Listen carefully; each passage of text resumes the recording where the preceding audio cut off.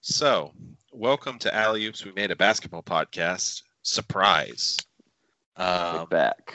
we're back, and we're gonna just let's hop right in.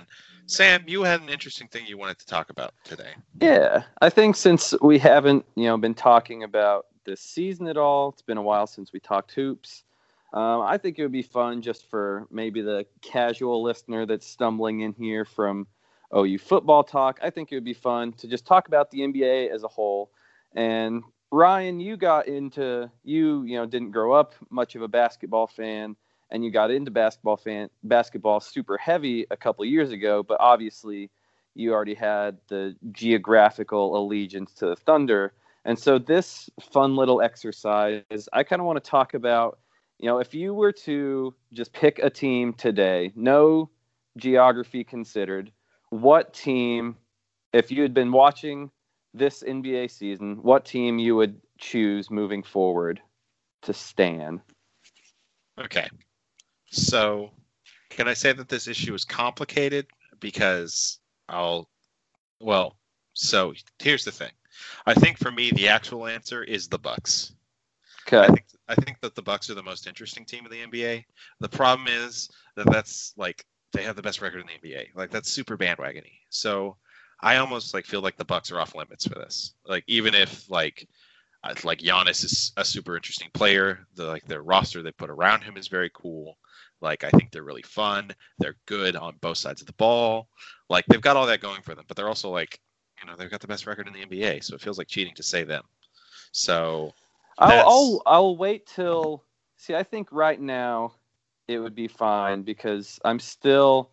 How is Budenholzer going to do in the playoffs? Like, or if they're going to be the 2015 Hawks or whatever, then I think it's fine to jump on this bandwagon. I think that's fair. Yeah.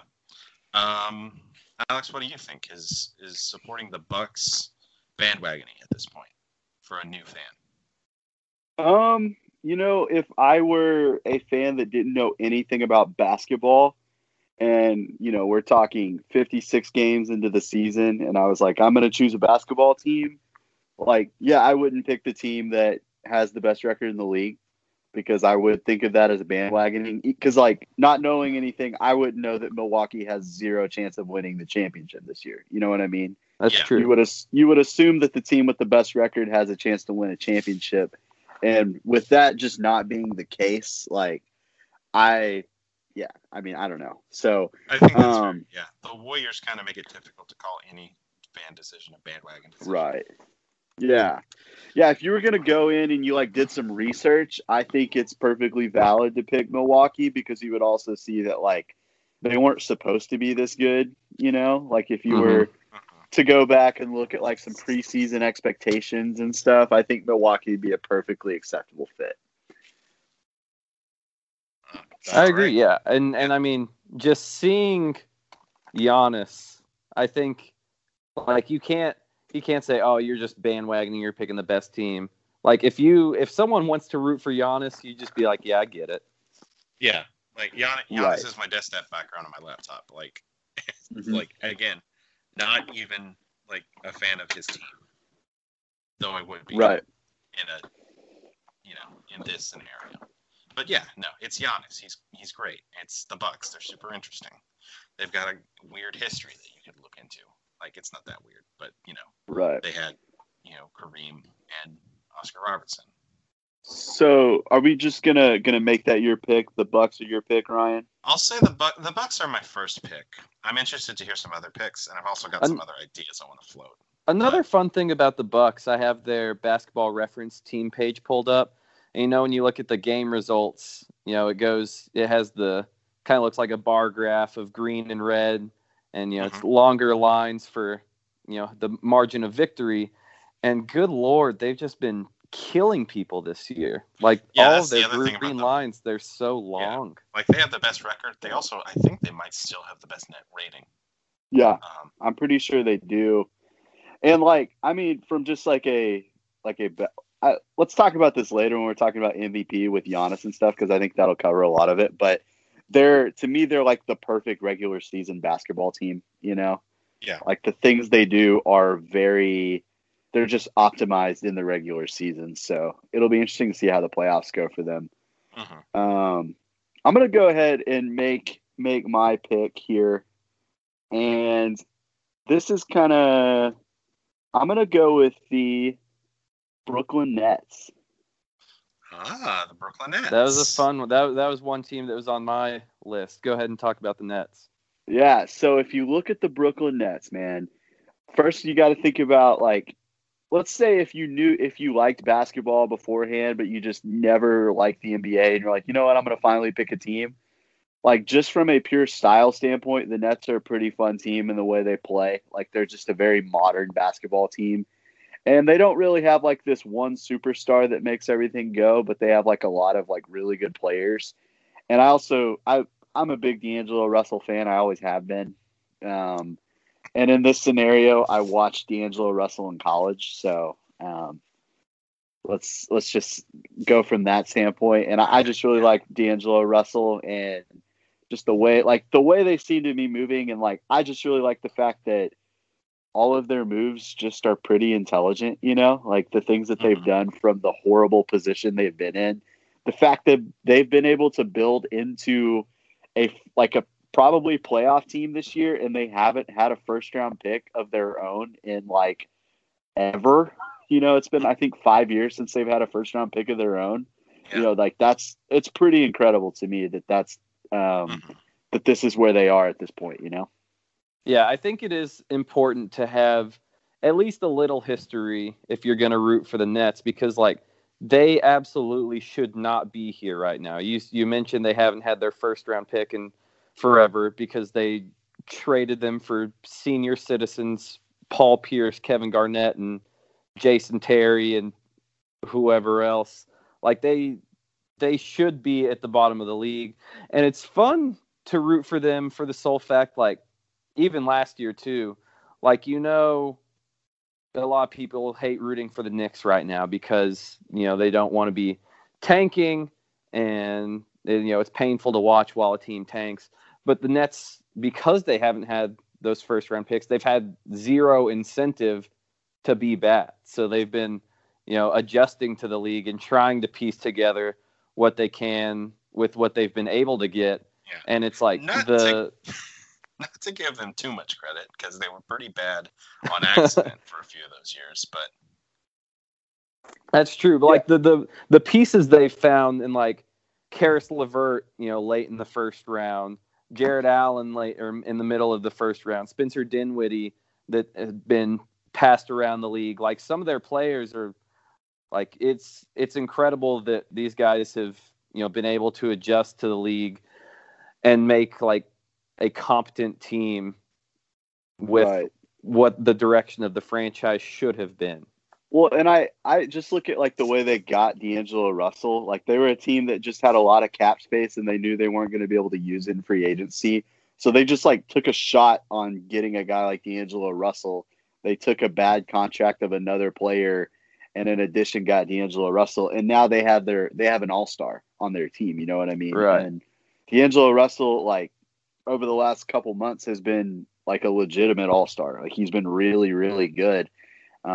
And just, I think, that's just that kind of stuff is a lot of fun to me. Like, the idea of just, we don't have, like, the traditional ways of getting better as a team, and they've just been really creative with how they've gone about improving. And they've also done a really nice job of, like, identifying other teams that have restricted free agents that, like, they know that the other team has to re-sign them because, like, they'll just be screwed if they lose the guy. And so they've been giving, like, ridiculous offer sheets to guys and making, like, teams in their own conference pay ridiculous salaries to, like, average players just because they were just messing with them. You know what I mean? And I think that's kind of cool too. Yeah. I think the Nets are a great pick for somebody who's really experienced understanding sports, but who doesn't know much about the NBA. Like, if I was like let's say that I was, like, living in England and I was a huge Premier League fan, so I understood, like, how franchises, like how that aspect of, like, team building works. I think the Nets are a great team to choose because they're a really interesting example of that. Yeah. Well, and, like, also, you look at them from the standpoint they are in New York. They're not the Knicks, but they are in New York. And really, like, if they were to get a really high level max free agent, like, they're all of a sudden pretty close to being a contender. You know what I mean? Because they have like secondary pieces. They just don't have the guy. And if they were to get the guy, then you're just looking at a team that could really make a deep playoff run. And so you would have that hope to kind of hold on to as well. Yeah. Like you're looking at a team that could be hosting a playoff series in New York. Which, wow, has it been a while, huh? Yeah. And like you said, they have the ability, like, you know, if you were a hopeless Milwaukee fan or something, which obviously they're not right now, like we just talked about, they do not have, if they were in the situation the Nets are in, it's like, well, they're just going to be, you know, this team for a while because, you know, KD's not going there, Kyrie's not going there. With Brooklyn, like you have the ability to draw those guys there. And it's like you have this team right now that is competing and they're fun, but also like maybe one piece away from shooting to the top of the East. Yep. Yeah. Yeah, so we can all agree that my pick was pretty spectacular. It was solid, pick. And that's why I came into this with two, because I thought someone might take them, and I thought someone might take my other team, and I'm gonna go with the Sacramento Kings. Ooh, I thought about it. And so obviously, you know, we all went to the University of Oklahoma, so we all have that tie to Buddy Hield. But even if, you know, you didn't go to OU, if you didn't know Buddy Hield until this year, like, is there anyone you can root for harder, that you want to root for harder than Buddy Hield? I mean, the guy, not a huge recruit or anything, went to, you know, not a basketball school by any means, stayed 4 years, got better every year, National Player of the Year, just a guy that you look at him and he's just having fun all the time. I mean, and for all intents and purposes, like, everyone around the league loves him. They all talk about how hard he works, how much fun of a teammate he is. Buddy Hield is, I mean, obviously being biased, but my favorite player in the league to root for by far. I think it's also kind of fun. The Kings are almost like the casual college basketball fans team. Like, all of their players are, you know, blue bloods, Kentucky, Duke, North Carolina now with Harrison Barnes. You got Frank Mason, Kansas and National Player of the Year. Even, you know, Caleb Swanigan that they just traded for, first team All-American. I mean, just so many, like, recognizable faces and names are fun to root for. And then you add on the fact that, you know, De'Aaron Fox has made a huge leap this year and just insanely fun to watch with the ball in his hands. Buddy Hield playing off him is, you know, a perfect fit.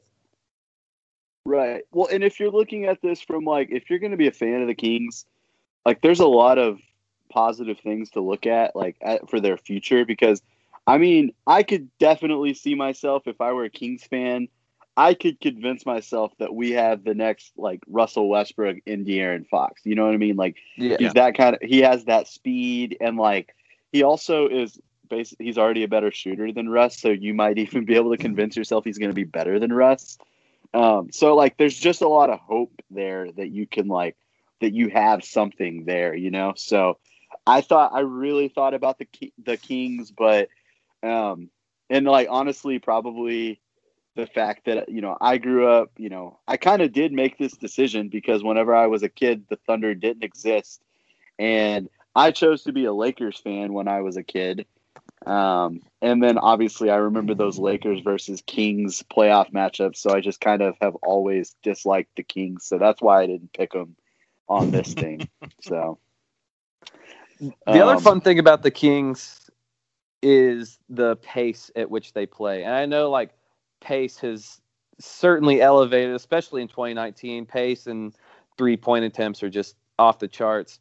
And the Hawks currently lead the league in pace, but at 19 and 38, like, you're not exactly rooting for the Hawks just because they run fast. But the Kings, you know, getting out and running in transition, watching Buddy Hield pull up in a fast break, seeing De'Aaron Fox go coast to coast with the ball in his hands, like that is a team. They're not just pushing the pace because that's the way the leagues move. They're doing that because that is their strength for guys like De'Aaron Fox. So I mean, it's just incredibly fun to watch. How they play and maximize these young guys they have. Yeah. I have one reservation here, which is that you guys are recommending that whoever becomes a fan of the Kings now trusts Vlade Divac to make good decisions. Hey, man, he fleeced New Orleans for Buddy Hield, I guess. I guess. Revisionist history says he fleeced them, so. Yeah. This is my one concern with the Kings is that, they're pretty good and fun and young and fast, and there's a lot of guys you can root for. I don't know if it's a franchise you can trust to continue to do the right things. Right. Yeah, that's a good point. I mean, to Marvin Bagley's credit, he's had a fine rookie year. But, man, if they had Luka on this team, Luka and De'Aaron Fox kind of doing a double ball handler situation, man, that would be fun. Yeah, I can't imagine trying to stop them if their 1 through 3 was De'Aaron Fox, Buddy Hield, and Luka Doncic. Right. And Harry Giles has looked pretty good lately, and you put him at the 5, and then you could play Barnes at the 4. That's a damn good basketball team. Yeah. But they're not perfect, and I think in reality, they're probably going to find a way to screw this up, and they're probably going to wind up losing De'Aaron Fox or something. I agree with Ryan that you can't trust the Kings to do anything good. And also you talk about Buddy Hield, and it's not like Buddy Hield is this young player that's coming up. Right. Buddy Hield is pretty much in his prime right now. The dude's 26 years old. This is probably the best version of Buddy Hield. 7 months younger than Harrison Barnes. I think I heard that recently. Right. Yep, I'm looking at that right now. And 4 seasons less experienced. So. Yep.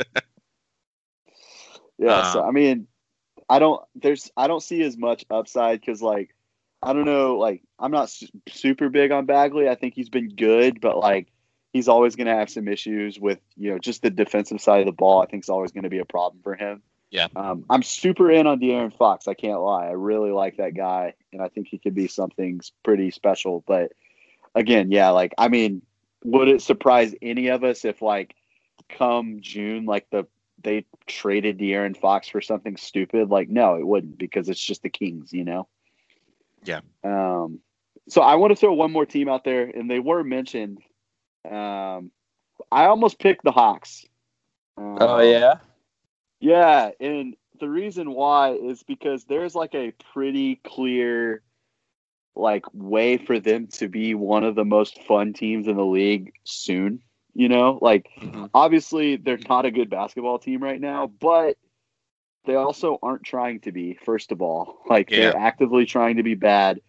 But when you're able to start your team with a guy like Trae Young, who I think at some point is going to be the best passer in the league, and he's starting to shoot better. He's back. He's over 30% from 3 now.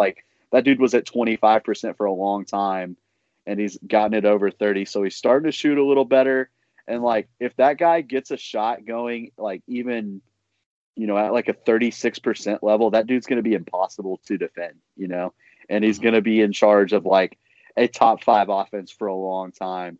And then you look at a guy like John Collins, who have you seen the year this guy's having? Yeah, man. You guys? Yeah. He's awesome. He's a great DraftKings pick, let me tell you. Yeah, the dude averages 19 and 9. He's shooting 36% from 3 as a second-year player, who didn't come into the league as a shooter. This guy, could legitimately be one of the best offensive centers in the league in a couple years, especially as a pick-and-roll partner with Trae Young. Oh, yeah. It's such a good partnership. Yeah. Yeah.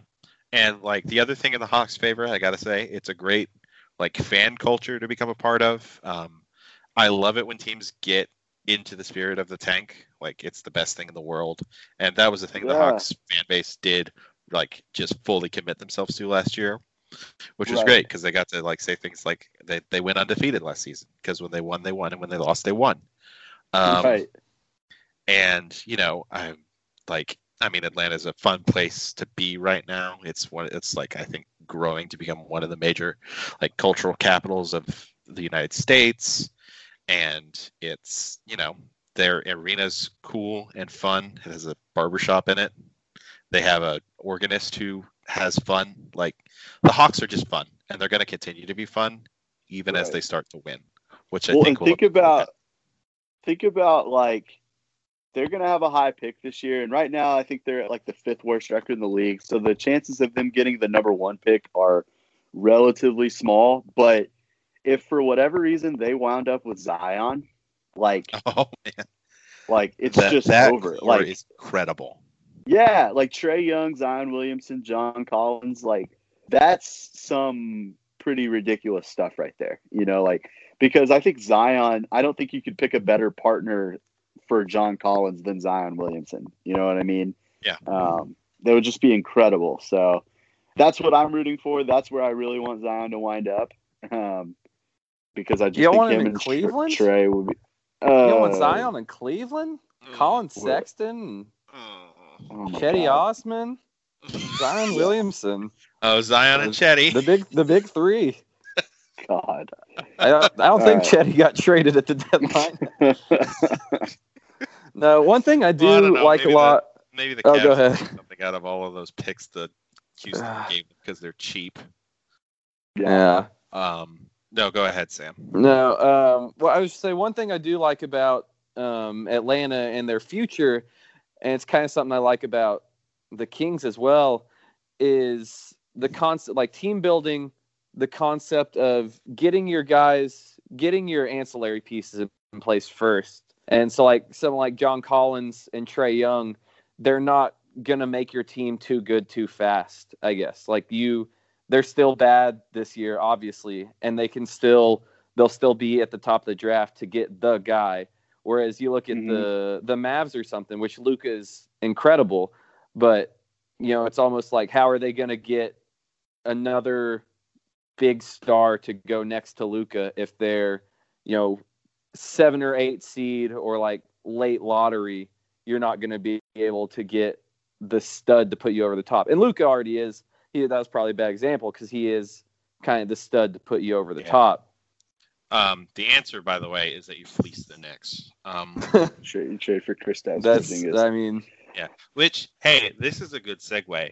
How do we feel about the Mavs as one of these teams? Which is weird because I don't like the Mavs. Yeah, I forgot. I think Alex was the one that said something the other day that reminded me how much I hate the Mavs because I haven't had to hate them for a while. Mm-hmm. Yeah. Well, to me, like what would keep them off this list for me, because I thought about them for a second because Luka is incredibly fun, but I don't like Mark Cuban. Yeah. And if you did any research at all and just learned about Mark Cuban, you would probably not be willing. Like this would not be the team you would pick. You know what I mean? Just because you don't like Mark Cuban kind of sucks. So that was the main reason for them not being on my list. And like I don't like the Mavs because of their like the period where they were like rivaling the Thunder, but also I don't like the Mavs because of Mark Cuban. And the Mark Cuban stuff does exist in a vacuum, like absent my Thunder fandom. So yeah, I think that's fair. Whereas like with the Kings, like you have a similarly like involved owner, but like Vivek has like to my knowledge, Vivek's a pretty decent guy. He's just like way too into tall guards who shot and small guards who can shoot. I'll stay out on the Mavs. I'm fine with that. I'll root for Luka and Kristaps in a vacuum, I guess. Right. Just root for the highlights.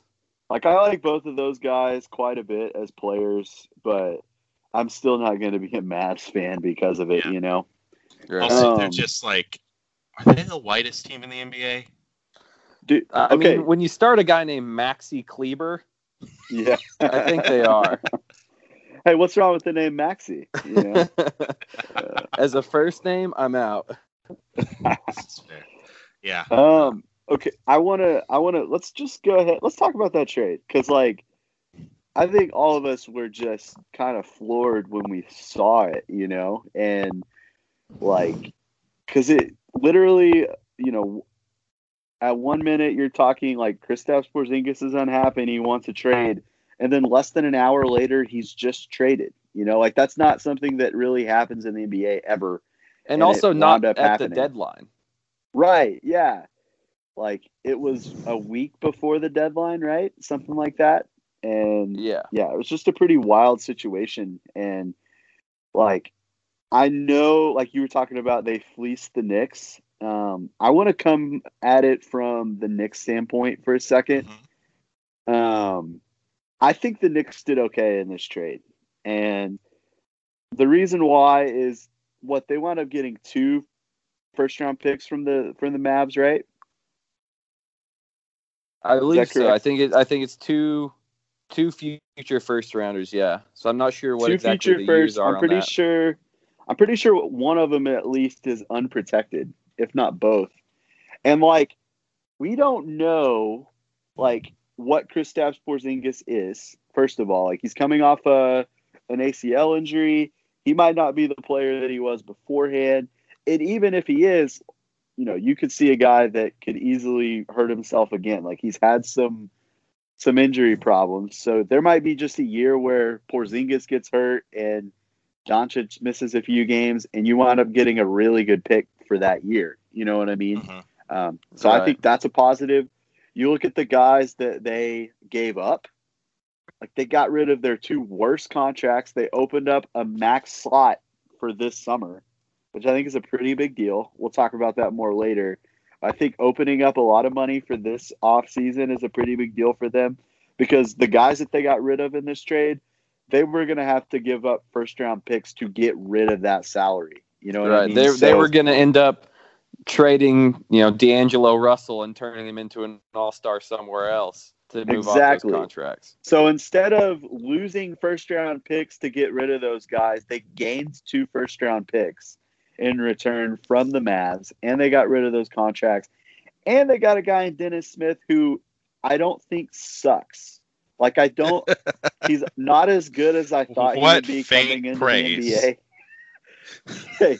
He's not as good as what I thought he would be coming into the NBA. I was a really big Dennis Smith fan. I would have probably taken him second in that draft. And I think I was wrong for that. Like, I think I wound up being wrong about that. But like you look at a guy like D'Angelo Russell, it took him a few years to really develop into a star player. And I could see that possibly happening with Dennis Smith because really all Dennis Smith has to do is learn how to shoot. Like that dude is a freakish athlete. And if he's able to shoot the ball, he's going to be able to get to the rim whenever he wants. And I think that's that could be a pretty good player. Now, I'm not saying the Knicks are the team that he will develop on. Like I might be giving them a little too much credit to be able to develop a player like that. But I think in an ideal situation, that guy has all-star potential. Yeah. It's not fair to say that the Knicks were fleeced in this trade. You're right. However, at best, I think you can call this trade a course correction for the Knicks because this is solving all of these things were solving problems of their own making. Exactly. Yeah, I mean, it's a lot. I mean, it's a little similar to not a little. It is pretty similar to when the Lakers had to trade D'Angelo Russell to get rid of one of the horrible contracts that they had on their roster. Like I'm seeing this more as a salary cap move than I am as they just loved Dennis Smith or they didn't like Kristaps. Like I think it's more of that kind of situation. Yeah. And from the Mavs standpoint, like you're able now to what your core is moving forward. We talked about like how were they going to get the second guy to put with Luka, and they have that guy. Like Kristaps Porzingis has been an all-star before, and if he comes back healthy, that guy's going to be an all-star again. Yeah. So. I mean, I was literally in the West, though. Can he be an all-star in the West? Hey, I was trying to trade Russell Westbrook for this guy a couple years ago. I so remember this. I'm pretty high on Kristaps Porzingis if he's healthy, and like for the Mavs to have that, like I think it's a pretty cool thing for them to have that core just kind of set, and they're not waiting on more draft picks to kind of come in, and because you never know how those are going to work out. I also am kind of excited because I think we're going to see what the ceiling of a basketball team is when your two best players are white. And I'm interested. When was the last time that was the case for a team? I don't know. Was it Bob Cousy and Bill Sharman? I think fair. It's probably. Yeah, I think it was the Mavs. The previous Mavs. Yeah, absolutely, It was. Yeah. Hey, Dallas, you got an issue? Maybe you want to talk about this? It's like they have a type. Yeah. Yeah. Mark Cuban, huh? Interesting think piece. Let's see. I don't know. What? So okay, we'll go ahead. I just want to reiterate how much, which, like I've said, I'm not a Mavs fan, so I shouldn't care that much. And maybe there are just things about NBA contracts that I don't understand. But I don't get, and I said this the last time we recorded a podcast, I'm pretty sure. I still do not understand why the Mavs didn't at least offer Clint Capella a lot of money. I mean, after he got his payday from Houston, which I still think he's criminally underpaid, he has had an even better year. Like, he's at career highs and everything. And he can cover up the defensive deficiencies of Kristaps and Luka, and like that would be an insane, core three moving forward. And it's like realistic too. Obviously, you can say there are a lot of insane things you could put together, but this was a realistic thing. They had the money to offer him. At worst, you strap one of your biggest rivals for cap space while they're already struggling for it. And right. So, I mean, I guess I should be happy that the Mavs didn't make this seemingly no-brainer move. The only thing about this is that I don't think, because part of them not making that move was offering the money to DJ instead, and DJ was part of the Kristaps trade. So, like, I don't know if the following steps happen that create like a Luka, Kristaps, Capella core could happen. But no, I agree. Like, the Mavs just helped out the Rockets for seemingly no reason. Yeah, it would have been cool because the Rockets literally couldn't lose Clint Capella. Like, I think the Rockets would have matched anything that got offered to Clint Capella. Right. So they probably should have done it. But they might have lost out on the opportunity to sign a guy like DeAndre Jordan. I don't know if you could just like tell him to wait. You probably couldn't, but I don't know. Like, just if you miss out on Clint Capella, which you probably would, just go overpay another center. Like there's plenty of centers to overpay in the league, and then they could have made this trade happen because I like the fact that DeAndre Jordan is like a relatively highly regarded player did not play into this trade. It was literally just a salary for that. Yeah. Yeah. Speaking of salaries, and speaking of overpaying centers, and speaking of this Knicks trade and them clearing cap space, let me lay out my concerns. There are a lot of teams clearing cap space for this coming offseason, and there are maybe, 4 players worth a max going into free agency? Let's see. Kevin Durant, yes. Kyrie Irving, yes. Kawhi Leonard, yes. Boogie Cousins, yes. Maybe. Jimmy Butler. Jimmy Butler. Butler. I mean, Kemba's going to get a max. Like, he might not be super deserving, but he's going to get a max. It's a really good year. It's a weird line to walk on who deserves a max and who you'd want to give a max going forward and who has earned a max throughout their career. Yeah. Right. So this is my thing. We came up with 6 players who are probably worth a max. Klay Thompson's another one. Sorry. Go ahead. 7. Yeah. So there are 7 players worth a max. I think there are more than 7 max slots having opened. And Right. that's a concern for me if I'm the Knicks and I have not re-signed a player in friggin' forever. Okay, do we want to just go ahead and move on into let's go into some KD stuff here. Well, I would like to Yes. talk about the Knicks going to sign Nikola Vucevic with one of their max slots, but sure, we can This talk is- about this this is Kevin my Durant concern. fellow. Is that this summer at least one person is going to get massively overpaid, and it's going to be because one of these teams opened up a max and missed, and they're going to be screwed. That absolutely is going to happen. It happened in the summer of 2016. It's going to happen again, probably. I think the Knicks are going to get Kevin Durant. I think it's already a done deal. Because, I mean, you just look at the fact, like, the dude is literally opening office buildings for his corporation in New York. Yeah, you would think that the Kristaps move was a calculated move, that they're fairly confident they're getting KD at the least. Right.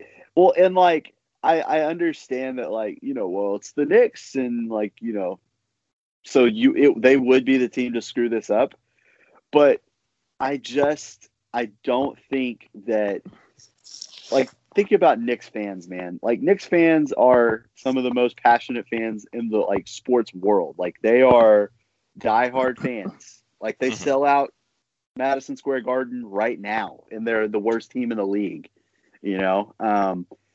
I don't think that the Knicks front office would have looked at this situation and thought it would be okay for them to lose really the best young player they've had in like 20 years unless they knew that they were going to get Kevin Durant. Like, I think this is a done deal. I think we can all agree that Kevin Durant is going to leave Golden State, right?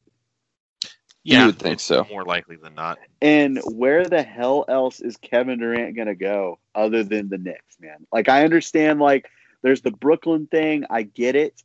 But I think Kevin Durant clearly doesn't, like, obviously winning is important to Kevin Durant. But if winning was the most important thing to Kevin Durant, there's no way in the world he would leave the Warriors. So I think this is a play for Kevin Durant to, like, set himself up for after basketball. And I think he sees, like, he's basically trying to do what LeBron is doing. Like, I honestly believe that. Like, he's wants to do what LeBron's doing, but he obviously can't go to the Lakers because LeBron's there. And so he's going to go to, like, the Lakers of the East Coast, Right. And my thing with him, being similar to the LeBron situation, LeBron, had the rumors going around all last season. Oh, he's going to the Lakers. No one else is in contention. Like, this is a done deal. He had to fight off those rumors all season. Kevin Durant is having to face similar things right now. But the guy is so damn sensitive about everything. How he was so upset about, I can't remember. Ethan Strauss, I think, was the journalist that, he got all mad about reporting that he was, had high interest in the Knicks, like it was something that was secret. And, like, I think there's a non-zero chance that Kevin Durant would be too sensitive about everyone rumoring him going to the Knicks right now that he might pivot to something else. But I wouldn't say it's likely, but I think it's a possibility. Yeah, and if he were to pivot, I think it would probably be to Brooklyn. Right. Because that would just be, like, super easy. It would just be like, it's the same city. It's a better organization. It's not the glamour of the Knicks. It's not Madison Square Garden. Yeah. But it makes a ton of sense. Like, you put Kevin Durant on that Brooklyn team, there's a situation they can open up another max slot, and you could have Kevin Durant and Jimmy Butler, Kevin Durant and Kyrie Leonard, or Kyrie Irving. I was trying to create a basketball player. That would be he'd be a pretty good player. Yeah. Here's my thing. Hey, Kevin, why aren't you going to Brooklyn then, my friend? Yeah. I mean, it's a better obviously situation. It makes sense, but the Knicks are the freaking Knicks, man. Like, they are still one of the most profitable. I think they're still the most profitable team in the league. Like, they are, like, you're always going to be the second best in New York if you play for the Nets, even if you're a lot better. Like, it's like if in LA, it's if like the going Clippers, to the Clippers, yeah. The Clippers were great and they were much better than the Lakers the last few years, and nobody cared. You know, it was like, well, you're not the Lakers. It would be the exact same thing in New York as it was in Los Angeles. So I think that's why he wouldn't go to the. I think that's why he's going to the Knicks. I think Kevin Durant's going to go to the Knicks. I think it's going to be awesome. I'm really excited about it. Like, that dude is going to get destroyed by New York media. It's going to be really interesting to see how that goes. It's so true. I'm also really excited about the idea of him being on that team by himself or with just one other guy, because that dude, he's going to do what? With Vooch on a max. Sure, yeah, with Vooch on a max, because he's going to have to carry the load. Like, that dude has had it, like, he's been basically a glorified role player the last 3 years with the Warriors. And, like, we're actually going to get to see Kevin Durant as, like, the focal point of the team again. And the guy is one of the best offensive players that's ever played. Yeah. And we've basically seen him as a secondary creator for the last 3 years. Yeah. And even when he was on the Thunder, like, he was clearly the best player on the team, but, like, he still had to coexist with Russ as, like, a dominant creative force. Like, yeah. So, like, there's a real chance we see a Kevin Durant that we haven't really seen since, like, his MVP season, or, like, when Russ was out. Well, you think about what James Harden's doing this year as the guy, and he's averaging 36 a game. Like, I don't see any reason why Kevin Durant couldn't do that. You know, like, the dude is the most effortless scorer I've ever seen. Yeah. Like, that guy, if he came into a season and was like, I'm going to score 30 points every game, like, the guy could actually do it. Yeah. You know, like, here's the thing. If he did that, do you think anyone would even notice? Like, I mean, obviously it would be Kevin Durant playing in New York, but, like, he is, I have no idea. He is an infamously quiet, like, oh, he got 28 points this game. How'd that happen, guy? Like, right. Well, I mean, I don't know. Like, whenever he went on that streak of, like, 25-plus point games in Oklahoma City, there were some people talking about it, you know? So, I mean, and, like, it's the freaking Knicks, and they would finally have something to root for, you know? Yeah. I think they're desperate for somebody to root for, and I think it would be a pretty big storyline for at least a year or two, you know? And, you know, my favorite scenario, I would love for Kyrie to join him, because I would kind of like to see Boston's plans just get blown up. Yeah. Like, my favorite thing about that is that, like, that would obliterate all of Boston's machinations, and also I don't think it would work in New York. Right. Well, and that's the thing. Like, I think it was Amin El-Hassan that was like, and he grew up in New York, and he was like, you guys don't understand, like, it's not, the Knicks aren't the kind of team that wouldn't get the big players. Like, they will get the players. It just won't work once they do, you know? Like, they'll get Kevin Durant and Kyrie Irving probably, and then it's probably not going to work out. Like, that's the kind of bad thing that would happen to the Knicks. Yeah, I think that's fair. So that's sort of the KD situation in terms of the Knicks, right? What else do we have to talk about in terms of that? My only thing to talk about, did you guys see that thing ESPN tweeted? Like, the Knicks could look a lot different in next season, and had KD, Kyrie, and Zion all with Knicks jerseys photoshopped on. And I just, thought it was funny. People from the Philadelphia sports media scene, they were all like, no one cared this much when we were tanking. Like, everyone hated it whenever we were this terrible. Yeah. When it's New York doing it, you're talking about what all they're going to have next year. Speaking of which, I got some angry shouting I have to do about that when we get to the Anthony Davis bit, but, like, that can wait. Well, I think about, like, KD, Kyrie, Zion is I would actually hate that for Zion, because I don't know what Zion does if KD is starting. Like, does KD start at the 3 and you play Zion at the 4? Like, it's weird. Yeah, I think Zion's a 4.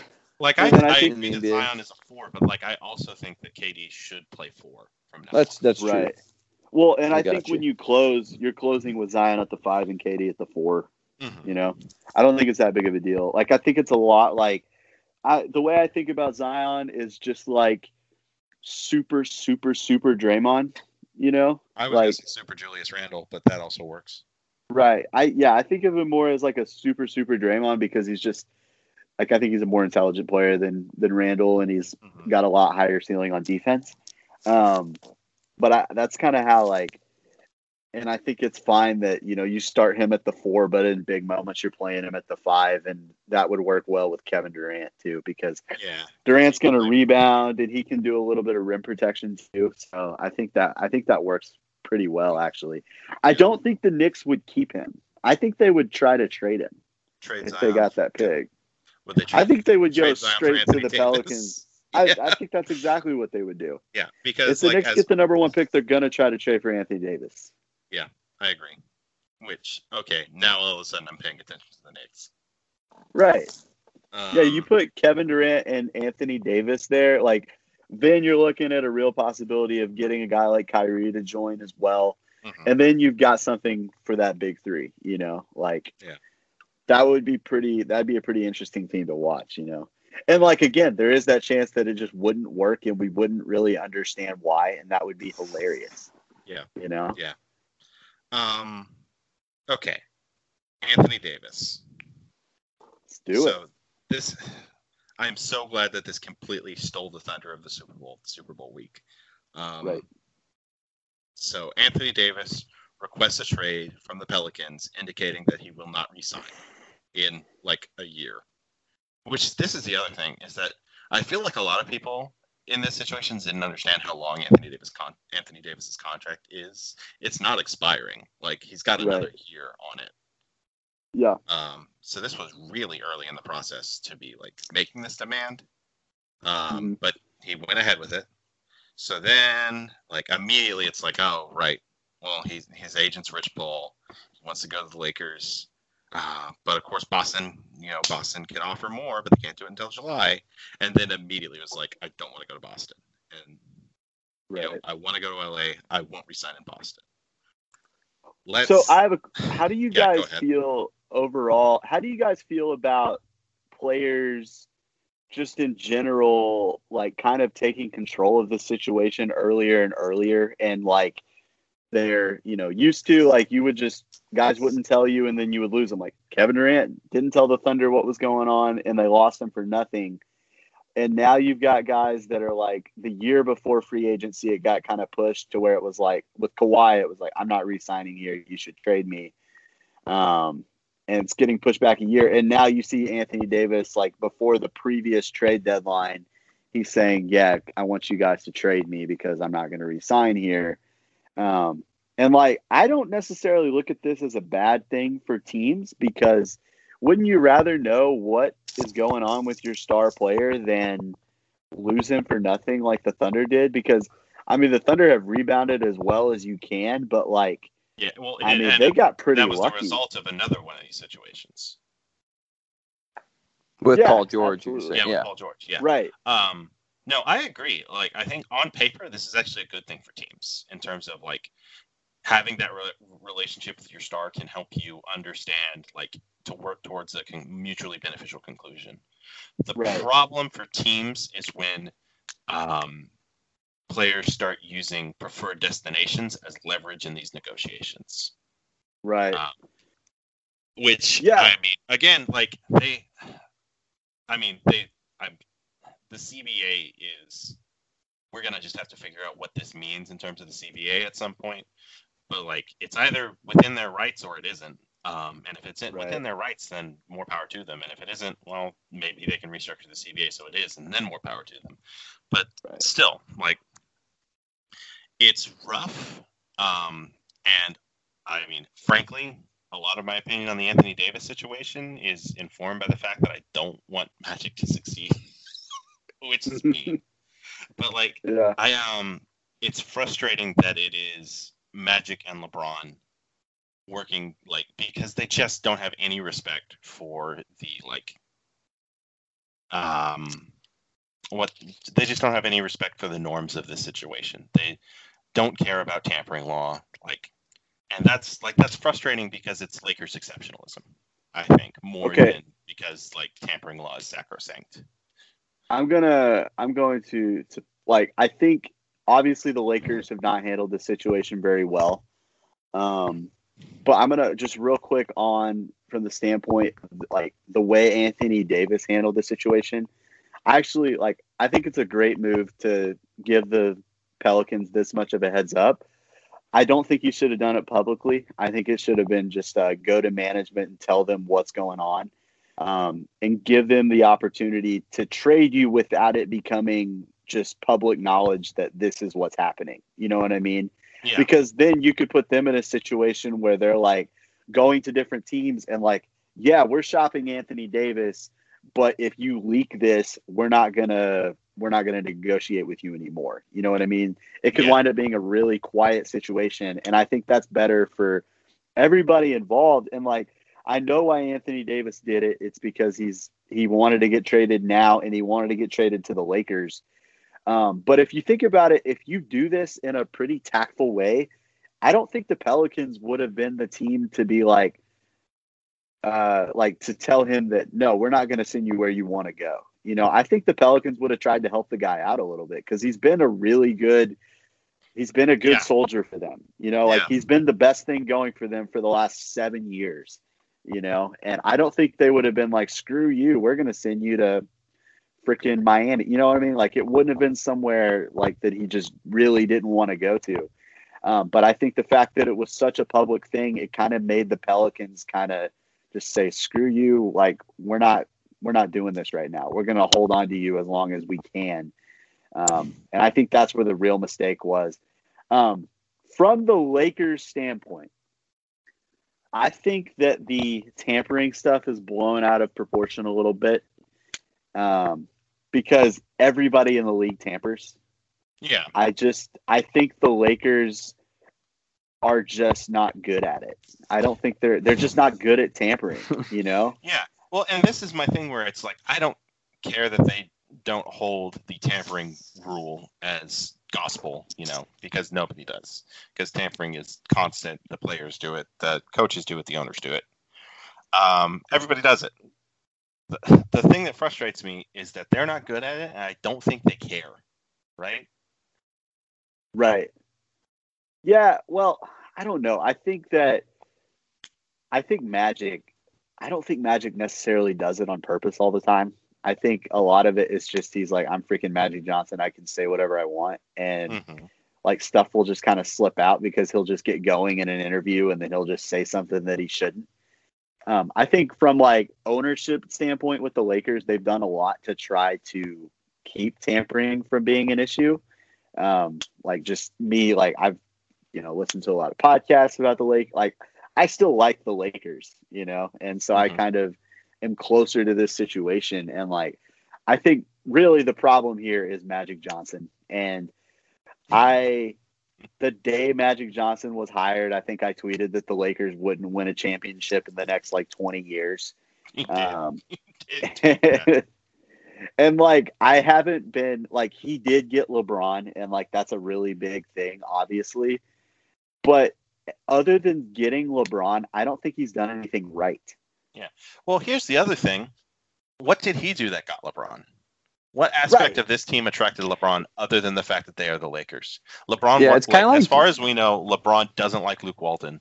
As far as we know, LeBron doesn't like this young core. Like, no aspect of this team other than its location and history in the city of Los Angeles was attractive to LeBron.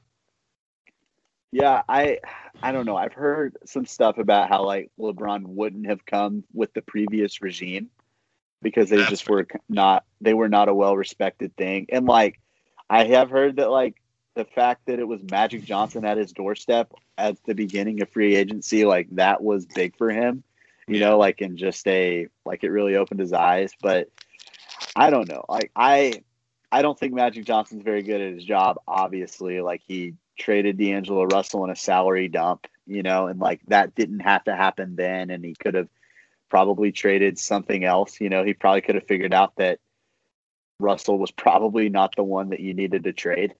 But I don't know. Like, I think that Magic Johnson is the biggest problem because also you look at the way that he handled the negotiation process with the Pelicans. Yeah. Like, in order to make this situation okay, like the Lakers needed to go into this and like, obviously they're interested in Anthony Davis, but they didn't need to tell the world that that's what they were trying to do. Like, they didn't need to tell the world that they were trying to trade for Anthony Davis, and that's exactly what happened. And I think that even further, like, I don't think the Pelicans wanted to trade into there in the first place, but they really, really didn't want to, like, after all the leaks and stuff about, like, hey, we're coming for your guy, basically, is what they said. Yeah, that to me, that is the thing, is that, like, the Lakers organization has been just a little too gleeful about the, like, right. We're gonna, like, this is gonna happen and you have to be okay with it aspect of it. Yeah, and I'm sure, like Ryan mentioned earlier, it's like that arrogance about the Lakers front office, like that probably, because that's really not a bad deal for them, for the Pelicans to get, all those players and a couple picks. They didn't need. I mean, it's not, they can shop around, obviously, but I'm sure the arrogance behind the Lakers, coming, like we've said, coming in and saying this is where he wants to be and we're going to take your guy. Like, I'm sure if, maybe Dell Demps is very, like, he will send him for somewhere for a worse deal just to spite the Lakers, Well, there's complicating factors in terms of the fact that, like, first off, the New Orleans front office, like, apart from Dell Demps, is more interested in the Saints. Right. So I think there's room for spite as a decision-making factor there, because, they, at the end of the day, screw you, Los Angeles. Not that I actually think that, like, the Saints-Rams game is affecting these negotiations in any way. That would be very silly. But no, I think that's an aspect of it. Like, I also think that, I don't know, I look at the deal the Lakers offered, and maybe it would be the best deal that the Pelicans ultimately receive, especially if Kyrie, like, doesn't commit to re-signing with the Celtics. But, like, not individually, obviously, all of those guys are way worse than Anthony Davis. Maybe together they represent something approaching his value, but you would have to clear roster spots for them. The picks that would convey over the next, like, decade. I guess if they went with the Lakers' original offer, it would be, like, next year and then like 2 years after that. But, like, still, it's not a workable offer, I think, for New Orleans, and I think it's disingenuous of the Lakers to be insulted that the Pelicans didn't take it and, like, close off negotiations when they counteroffered. Right. Well, I think the Lakers were definitely frustrated because, like, they basically were bidding against themselves. Like, the Pelicans just kind of ignored their calls. It was like, you're calling us, but we don't care, And to me, the proper way to handle that from the Lakers standpoint is just, like, give them an offer and then just leave it. Like, you can't bid against yourself. Like, that's the worst negotiating thing that you can possibly do. Yeah. And the Lakers, like, they got impatient. Like, they were just like, oh crap, LeBron wants AD, we want AD. We're playing poorly right now. I think that played a big role. Like, if LeBron never pulls his groin, this might be a different situation. And I think they got impatient and they were just, like, desperate to get him. And they kind of screwed themselves in that regard, because honestly, I think if the Lakers had made this trade, it was kind of insane for them, because, like, giving up 4 first-round picks, you're basically, for the next decade, you're not able to trade a first-round pick. Yeah. That's not a good move. Like, you want to avoid that pretty much at all costs. Mm-hmm. And also giving up every young player you have, like, who's to say? And also every old player you have. Yeah, like, this is the problem, is that at this point, like, New Orleans has 2 rosters and, like, the Lakers have half of one. Right. Yeah, but, like, you're giving up a future. Like, when the Lakers came into this situation with LeBron, their goal was, we sign LeBron now, we're going to develop our young guys, and then next summer we're going to sign another max player to put on top of guys like Brandon Ingram and Lonzo Ball who could develop into that, and LeBron. And I think that this kind of shows that A, they got impatient, and B, they don't feel good about signing a free agent this summer. I think that's fairly obvious. Mm-hmm. They don't feel like they are in a good position for any guys, which to me is kind of crazy, but it is what it is. And I think that they're just a desperate team to get that second star, even though I don't think they're seeing it for like the fact that it's actually still just a crazy move to do it. Like you would not, like you're giving up everything to have two good players on your team, Yeah. Two good players. Yeah, like LeBron and Anthony Davis is an astonishing start to a team. But yeah, it's not, first off, it's not enough to win in the West anyways, this year. Right. It's just, I don't know. There's so many strange things. And like, this is not even getting into like the clutch sports aspect of this. Like, right. Which, well, I don't know. We can't speak with any definitive knowledge about like LeBron's involvement in these negotiations, and if there even was any. And I know that David Griffin has come out and said that like LeBron really doesn't try and play GM, except that there was that one time when he did publicly request that his team trade for a quote effing playmaker. Right. Well, I think the LeBron GM stuff is overblown a little bit. Like I think he gets frustrated, and I think his value as like a player and his prestige kind of forces GMs into doing stuff that they wouldn't normally do to try to appease him. But I don't think he's ever telling them, this is what I want you to do. Like he's very passive aggressive, and he just kind of will sulk through the season, and he won't tell them what's wrong. And so they wind up doing something that they normally wouldn't do to try to appease him. And in a lot of situations, they wind up doing something stupid. Now, I mean, obviously David Griffin was the best at doing this. Like he usually made good moves to help the team. But I don't think LeBron came into this year and was like, yeah, I think we should sign Lance Stevenson and Rajon Rondo and all these guys. Like, I think that those were Magic Johnson, Rob Pelinka moves. And I think they were stupid, but I don't think LeBron was like, yeah, these are the guys. I don't think LeBron is like, you guys have to trade for Anthony Davis. I think LeBron was like, I would love to play with Anthony Davis, and it would be great to get him now, but I don't think it was something where he was like, he's not, what does he have to threaten? He's on a 3-year deal, if they don't trade for him, it's not like he's going anywhere, So I think that's a little bit overblown. I think the GM LeBron thing is a little bit exaggerated. I just think he just makes GMs do stupid things because they know how good he is, and they don't want to waste any time with him, Yeah. And I think there's obviously, if LeBron wants to sign with your team, you do it because it's LeBron James. He's the greatest basketball player of all time. You want him on your team. Of course you do. But there is absolutely a degree to which, like, your timeline then becomes LeBron's timeline, and you have to make moves like that reflect that.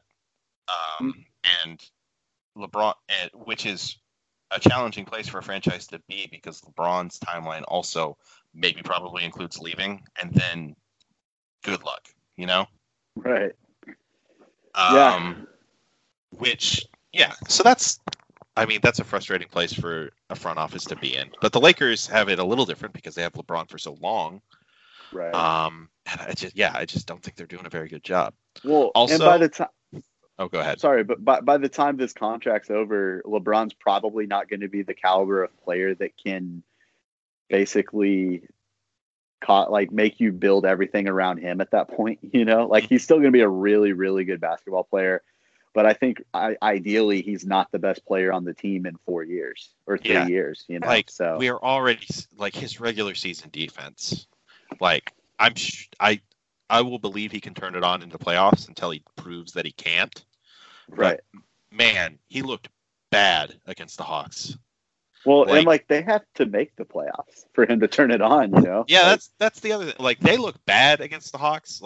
I think if I'm an opposing team, I start hunting down LeBron in these pick and roll situations because he's not going to try, and it's going to keep the Lakers out of the playoffs. Like, I think there's a real possibility that LeBron's lack of effort in the regular season keeps the Lakers out of the playoffs. I almost feel like you're better off having him off ball so you can like cut against him or something, because I think if you're continually targeting him, like the dude's going to get pissed, you know? Yeah. He's going to feel like, I'm the best player in the world. You're not going to do this to me, you know? He played 43 minutes in a loss to the Hawks.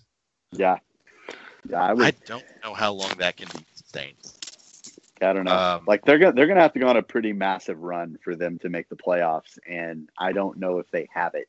You know, like I think I have a lot of faith in LeBron playing really well to like put them in a position, but like, you know, and I've seen a lot of like talk about, you know, did one of you guys talk about LeBron getting switched on to Trae Young last night and not attacking it? I didn't talk about. I saw this, yeah. Yeah, I saw it where he just kicks to Brandon Ingram in the corner. Yeah. Which, by the way, that was a great pass. Like, yeah, I think that's what's getting lost in all of this is like he got a teammate an open corner three, and we're like killing the dude because he wouldn't attack a switch. Yeah, I'm like, what? At the same, at the same time, like LeBron can score on Trae Young in any amount of time he desires. Like it is strange. It's still strange that he didn't attack the switch, even if like I think he made a good basketball play. Yeah, I don't know. I just think I think that's LeBron, and he's always gonna like. I think analytically speaking, an open corner three probably averages more points per possession than even him posting up Trae Young. Like honestly, if we're just gonna get analytical about it, it probably averages more points. And like he saw an open guy in the corner, and he just missed it. Yeah, and I mean it's like it's what he's done his whole career. I mean, you see him kick into the corner to Boobie Gibson for a game-winning three, you know, early in his career. I mean, it's not like he's trying to change some narrative, or I think he's just, like you said, he knows that's a better shot, and he's not too arrogant to, which obviously he could back down Trae Young, and it would benefit him to evaluate those things a little better in game. But I think it's just, you know, his style of play, he's just always, no matter who's across from him, he knows he can do whatever he wants. And so that's just, he's going to be LeBron. Here to me is the strange thing. If this is just LeBron and this is just the way LeBron will play, why are he and the Lakers so interested in establishing that they want to construct a different sort of roster around LeBron? Like, why does he want playmakers and finishers around him then, if he's still just going to pass to the corner three every time? Well, I think in LeBron's brain, and I think when he was talking to the Lakers about what he wanted to do as he aged, I do think he wants to be more off ball, but I think he wants to play with like really good ball dominant guys. I think he was describing an ideal situation, and the Lakers kind of like they just played it wrong. Like they were like, okay, we're going to get you playmakers. And then they got him like average to below average playmakers, you know? Yeah. And like, I also think that, you know, transitioning to that kind of game is not going to be something that just happens. You know, LeBron's played a certain way his entire career. And when he gets in situations like against the Hawks where they're down and they have to win the game, what is LeBron going to do? He's going to get the ball, you know, like, I guarantee you for the rest of this season, LeBron is going to have an absurd usage for the rest of the year. You know what I mean? Like this is what happens when LeBron gets desperate, is he trusts himself more than anybody else. He trusts himself not to just score, but to make the right play, you know? Yeah. Which is why the Lakers ended up trading for Muscala. Exactly. Which that was an incredibly stupid trade. I want to be clear. Like Ivica Zubac is like actually a decent player, and they traded him for like a part-time guy who can kind of shoot. Like it was an incredibly stupid trade. Like it's just, I don't have anything good to say about it, but I feel like the Lakers and LeBron's concept for this season is like all well and good, but I really still feel like when it comes down to it, like when rubber meets the road, you're just going to put a bunch of shooters around LeBron because it works. and it's always worked, and it will win games, which is ultimately what you need to do. Yeah. I think absolutely. And I think that they've gotten to that point that it's just they're desperate to win games, and they saw that. Like they saw Reggie Bullock as a guy. I didn't think that was a bad trade for Reggie Bullock, and I think that I still the Muscala trade was stupid. Like don't do that. Like God. Yeah. But yeah, I don't know. Like how do you guys like if right now, like obviously it's pretty easy, but like what do you think are the chances that LeBron ever wins another championship in his career? I mean, I would say it's low. I think it has to be super low. Because, I mean, would you be surprised if Kawhi resigns or at least takes his player option, stays in Toronto next year? Like, I don't think you would be surprised if he does that. Yes. I think he's going to go to the Clippers. But yeah, and even if he doesn't, it's not, done deal. He's going to the Lakers. I don't know if he stays in LA, unless LeBron is ring chasing at the end of his career. I don't see. Yeah. Well, him like getting this another is one. Yeah. So to me, because the Lakers aren't winning this year, but to me, it's going to depend on what the Lakers do next offseason. Like if they in free agency don't strike out, I think there's a decent chance of moving forward because as the Warriors break up, things are going to get wide open. But like if they strike out this free agency, I don't think he wins. I mean, but who are they going to get? I think realistically, their best bet this summer is Kemba. Like, is Kemba your second best player winning you a title in the next few years? No. Like I don't know. What I will say, maybe they get Kemba and AD in 2 years, but even still, as Boston's still going to be around. I think Philly is still going to be around. Milwaukee is just going to get better. Yeah. Indiana could still be playing. Those are obviously all out east, but they're going to be teams. Utah might be just one star away. Oklahoma City will still be there. I don't know what they can do with what they have right now to get LeBron a title soon. Yeah, so I guess I'm gonna give like a scenario. I think Anthony Davis is gonna be a Laker at some point, regardless. Like, I think he more than anyone else. Like, I feel more like he is dead set on going to the Lakers than like Paul George was even. I think that's fair to say. And I don't necessarily think it's just because I just want to go to the Lakers. Like I think he wants to play with LeBron because I don't think that there is a player better suited to play with Anthony Davis than LeBron James.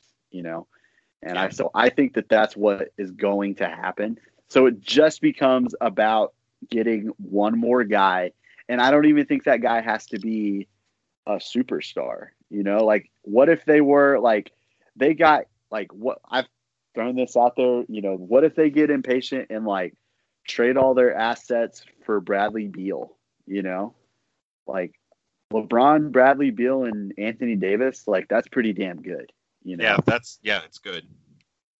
I don't know. It's hard to predict these things out this far because like you have to look at like what are the Nuggets going to be doing? What are the Warriors going to be doing when this ends? Like the Rockets will fall off. I don't think there's nothing that could happen that is gonna be the LeBron's a lock for the finals this year. Like I think the level of competition, even if they get AD and Bradley Beal, that team would be awesome. But that's 2 years from now. How old's Bradley Beal gonna be then? How old's LeBron gonna be then? I mean, obviously they'll still be Beal and Davis would players. be in their prime. Yeah. And I think Beal and Davis are young still. Yeah. But go ahead. Yeah, a prime AD is just so good next to LeBron, especially if he really wants to become like this off-ball power forward, like making secondary play, making decisions and cutting. Like I think that's really good. And like that's a great start for a team, and like Bradley Beal works with that because like basically any shooting guard works with that. Right. Yeah, like no, they're going to be good, but like the best they can be is a contender in the West, right? There's Right. never going to be another situation where he's just gonna make the finals every year. Yeah. I think he's got one more year. I think he's got one more championship run in him, if I'm being honest. Like, Yeah, that's the thing. He has one more. To me, he has one more run at it, like one more shot to get it. I don't think. I think the percentage is much less likely that he wins one. Obviously, wins it. Yep. Yeah, I think he's probably got another run left, and then it'll just determine like, well, what is happening in the East when that happens, right? You know. Yeah. Yeah, or what's happening with the Warriors? You know, there are a lot of variables in the situation, but I think that at some point in Los Angeles, he is going to have the chance to win a championship, and I just tend to think that he will get it done at least one time. You know what I mean? Like, I think he's the best player of all time, and I think he'll get it done one more time. Now, I know, like, I'm talking like he might be 37 years old when he does it, but I think LeBron is going to age extremely well, you know, and in a playoff run, he's going to be able to get it done. Yeah, well, like the first thing is like, show me evidence that LeBron isn't still like the most incredible athlete in the world. Like, other than the fact that he doesn't care and doesn't try. And at that point, it's like, even if everything else goes off, he's the most gifted passer of his generation, maybe of all time. Like, so yeah, he's always going to be a great player. Is the less athletic version of LeBron James not Magic Johnson? Yeah, like, it's not. It is exactly. We've been Magic Johnson. Like, we've been calling him like a more athletic Magic Johnson, and like, so if he gets less athletic, then is he just Magic Johnson? And like, come on, like, that's an incredible player. So yeah, I don't know. Like, for all we know, the dude might have 5 more years of just elite basketball left. You know? Yeah, or like this groin thing never goes away, and he's just never the same. Like, which is a thing that can happen when you're 34. Nope. Don't talk about it. Nope. Like, it will was not entertain this. Yeah. Okay. So before we go away from this, I want to go back to Anthony Davis because I have. Okay. So, and the league has now come out and denied this, which makes no sense. Like, that is just a lie. But they are forcing the Pelicans to play Anthony Davis. Yeah. And I think it's just the crappiest thing that they can do to that franchise, which is like leads through to me to like a series of decisions that leads me to think like, I think Adam Silver is a bad commissioner. And I think that he has been riding like the coattails of his success and doing what any sensible human being would do with the Donald Sterling situation, and only doing it after LeBron like spoke out about it. But yeah, like he still gets credit for that, and like pulling the All-Star game from Charlotte in wake of the bathroom bill thing. Like, these are things that any reasonable human being would do. I'm tired of giving him credit for it. He did his best to destroy the 76ers because they did a thing he didn't like.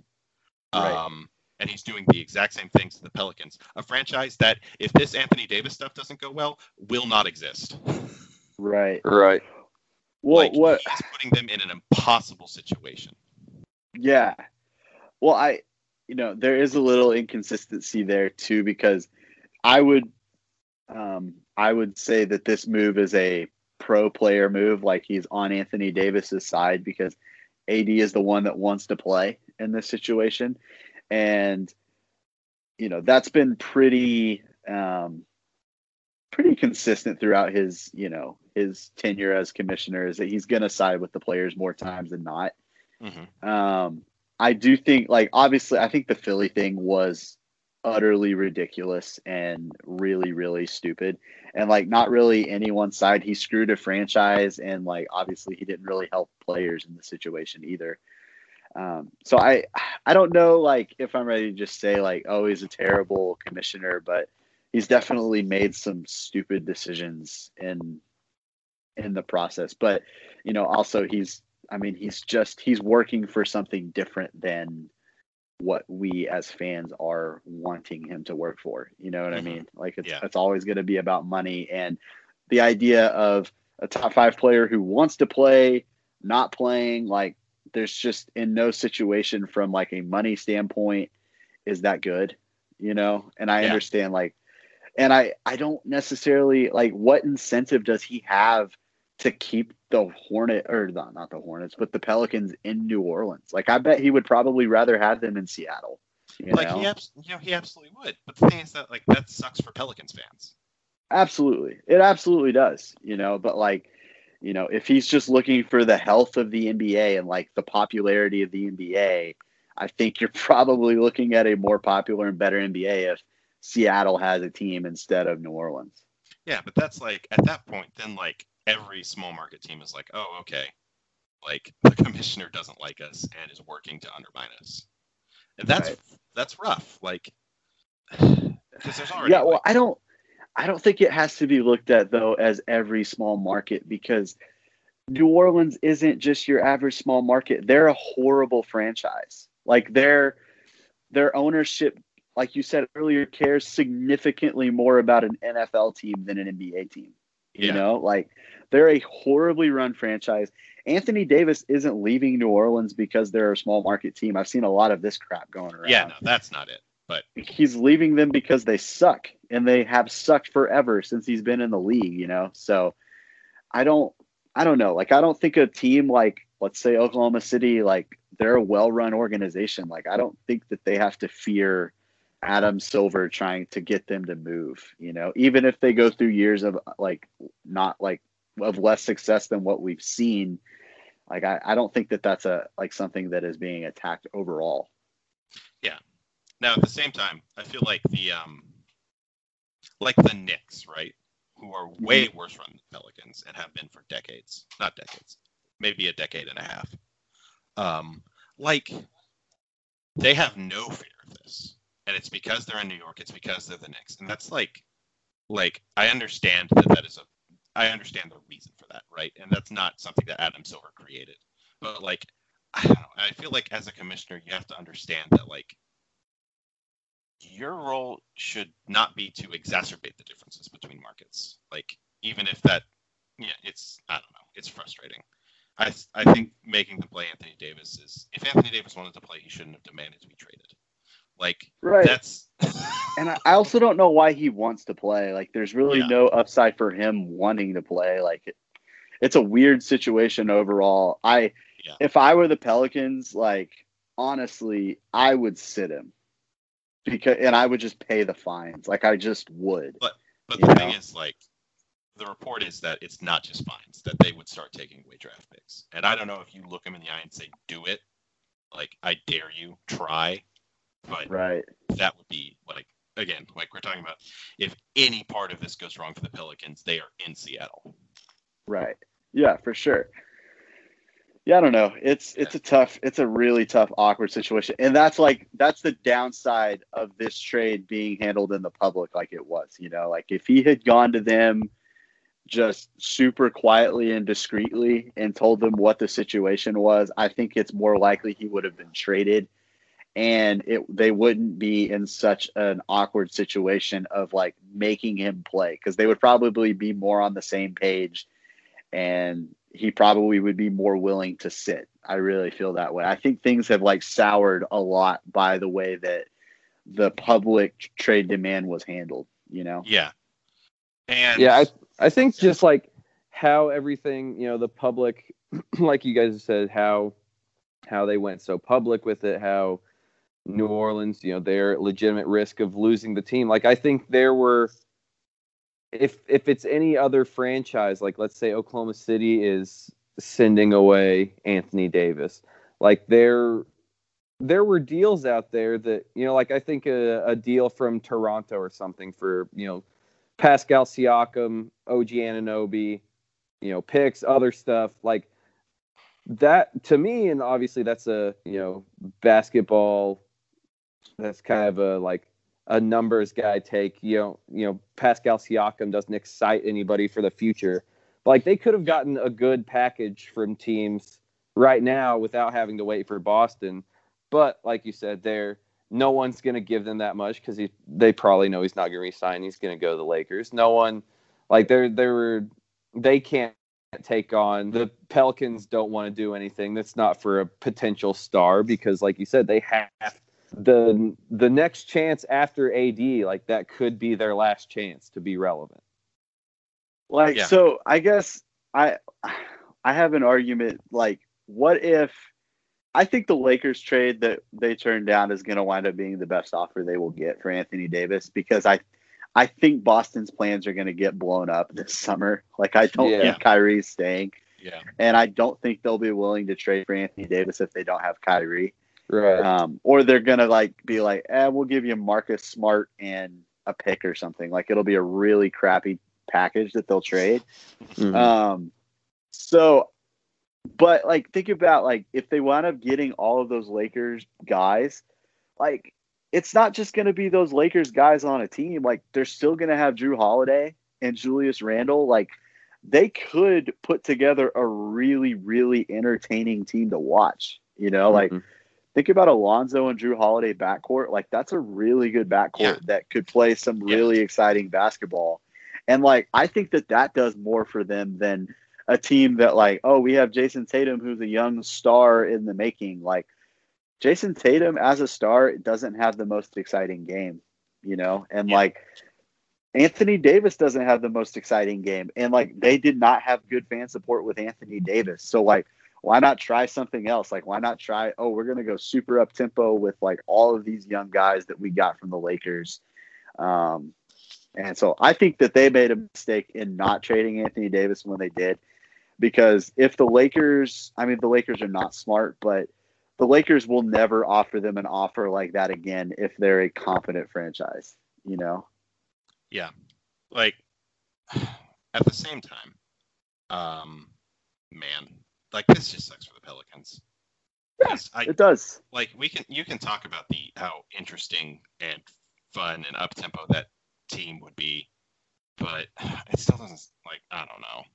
I think that might be fun for like the Zach Lowe's of the world to write about, but it's not going to draw casual fans. And I really don't think Jason Tatum is going to draw casual fans either. I don't think I think the Pelicans are going to lose their franchise. Like I don't really think there was anything they could do in this situation to keep them. You know, if I'm being honest, like, or at the very least, I don't think there's anything I don't think they're ever going to be a well-supported team, you know? So like, maybe they stay, but they're like just the worst atmosphere in the NBA and they have like the worst support in the league. Like maybe they're able to keep it for a while, but I don't know. I was just thinking maybe like if you try something different from what they've had, which they've had the great player who doesn't necessarily play the most exciting kind of basketball, but like, you know, try to go like be the freaking Denver Nuggets. You know what I mean? Like not the Jokic version, but like the version that after they traded Melo, where they just had like a ton of good players and they just played super fast and were fun to watch. Mm-hmm.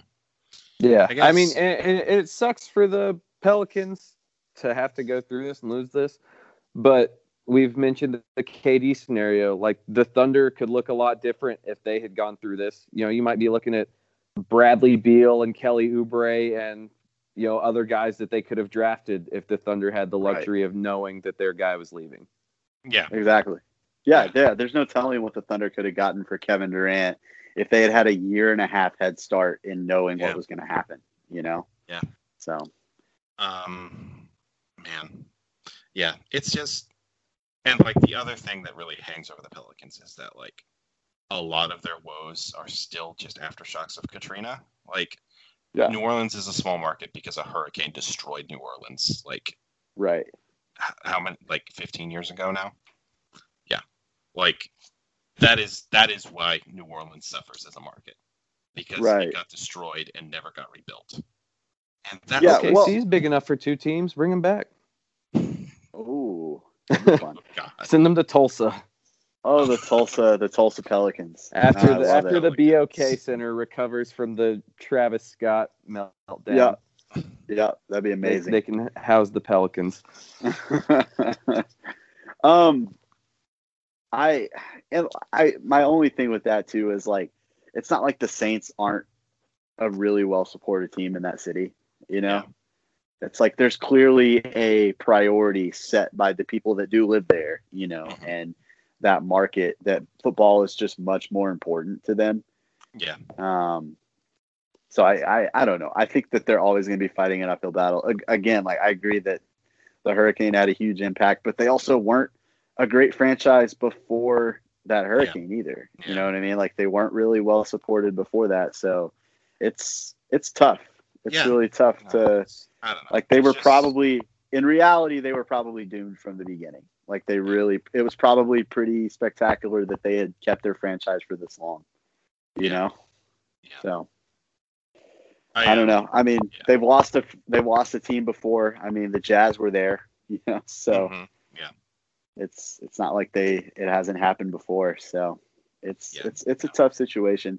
Yeah. I think ultimately they'll lose to Pelicans. The interesting thing to me will be to watch Sonics fans grapple with the fact that they now have to watch a team they stole. Yeah, absolutely. It'll be amazing. Do you want to talk about some MVP? Because honestly, like we've been in this podcast for a long time. I don't even know how long we've been recording for now, but we haven't talked about the Thunder at all. And which is a shock considering this is a Thunder podcast.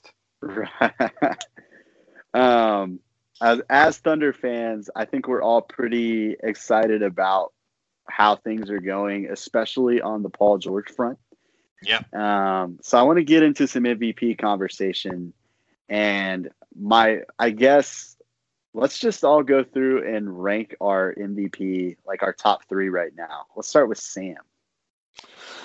Top 5. Top 3. Let's do 3. It's a 3-man race. It's a 3-man race. Yeah. No top one cares 3. Yeah.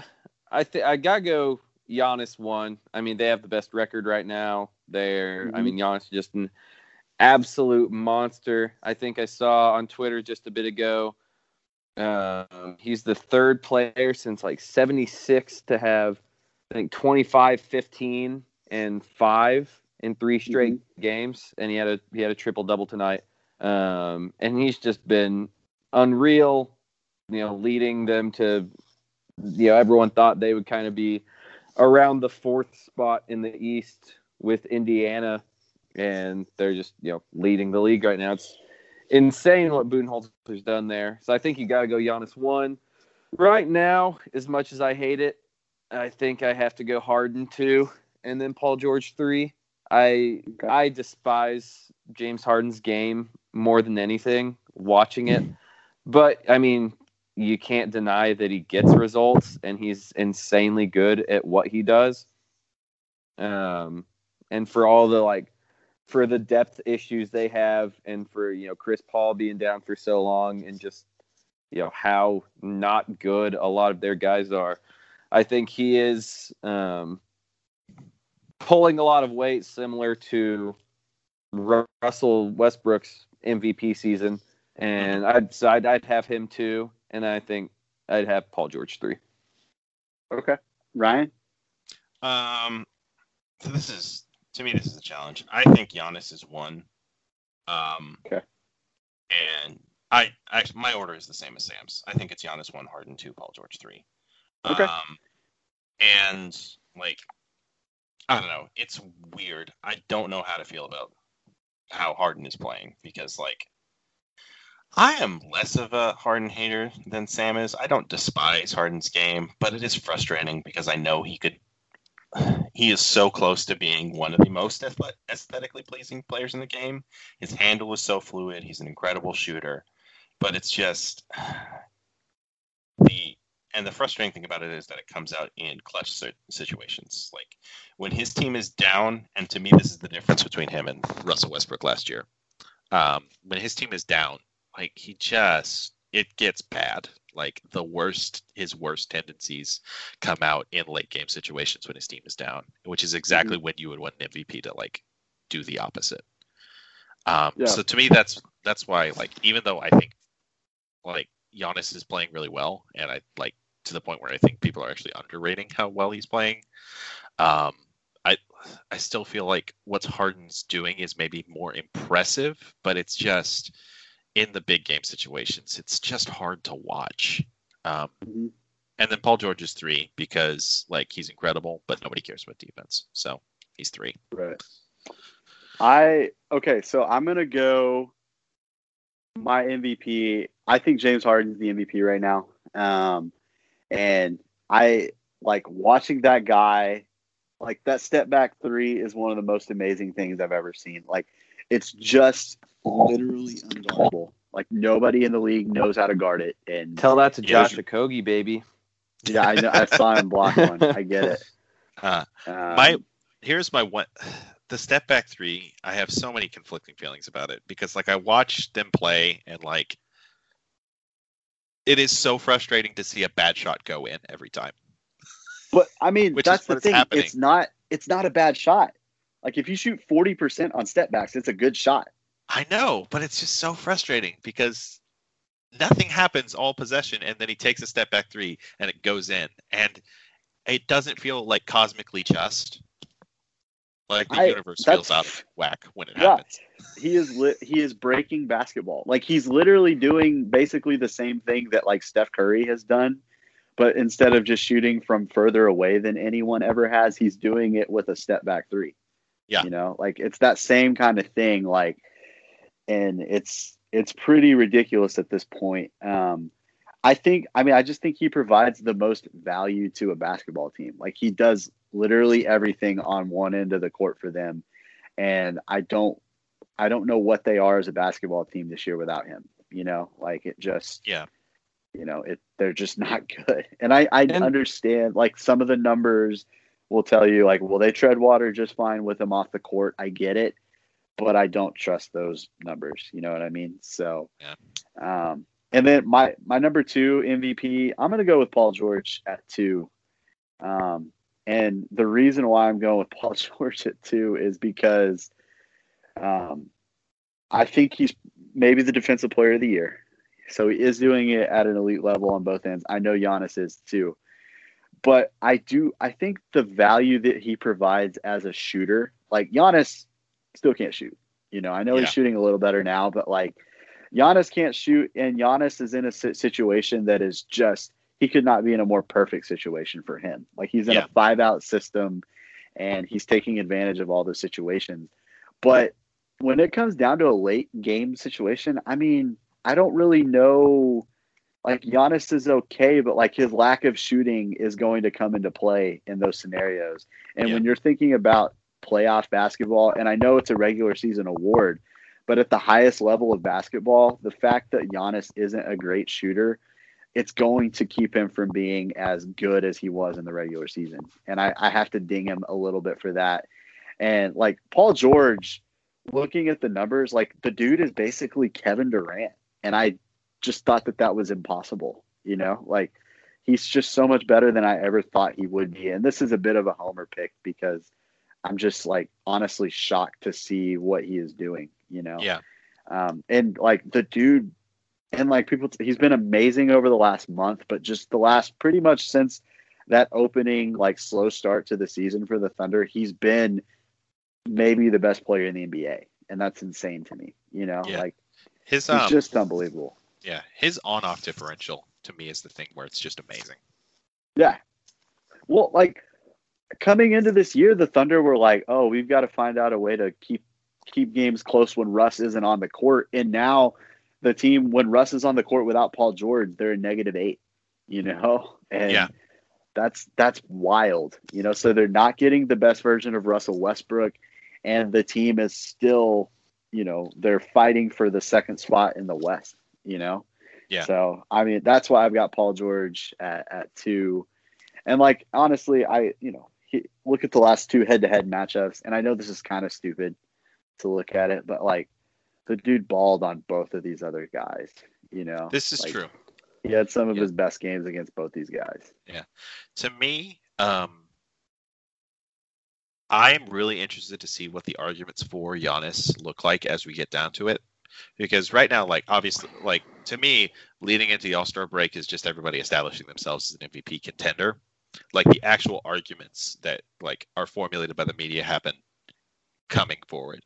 And I'm interested to see the arguments for Giannis because I think you're absolutely right. Like, ultimately, there's a degree to which you can say that Giannis is a system player, which is wild because the system is Giannis. But still, like, he needed Bud, and he needed this team to play in Bud's style for him to be able to provide success. But ultimately, there's a lot of ways in which he doesn't play like a star, like, Right. which is Yeah. weird because he's amazing. But Right. yeah, it's just his role on that team is so different than the role that Paul George plays, and very different than the role Harden plays. Yeah, and I think that's part of why I have Giannis, ahead of Paul George, because he is a product of the system.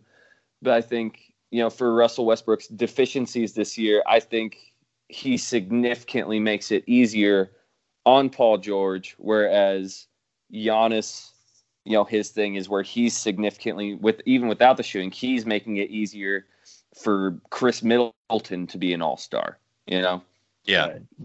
So I think he's elevating people around him more than Paul George is. Absolutely. I think all three of these guys are being optimized like pretty much to their fullest potential. Like I really do. Like I think Paul George's ideal role is next to a guy like Russell Westbrook.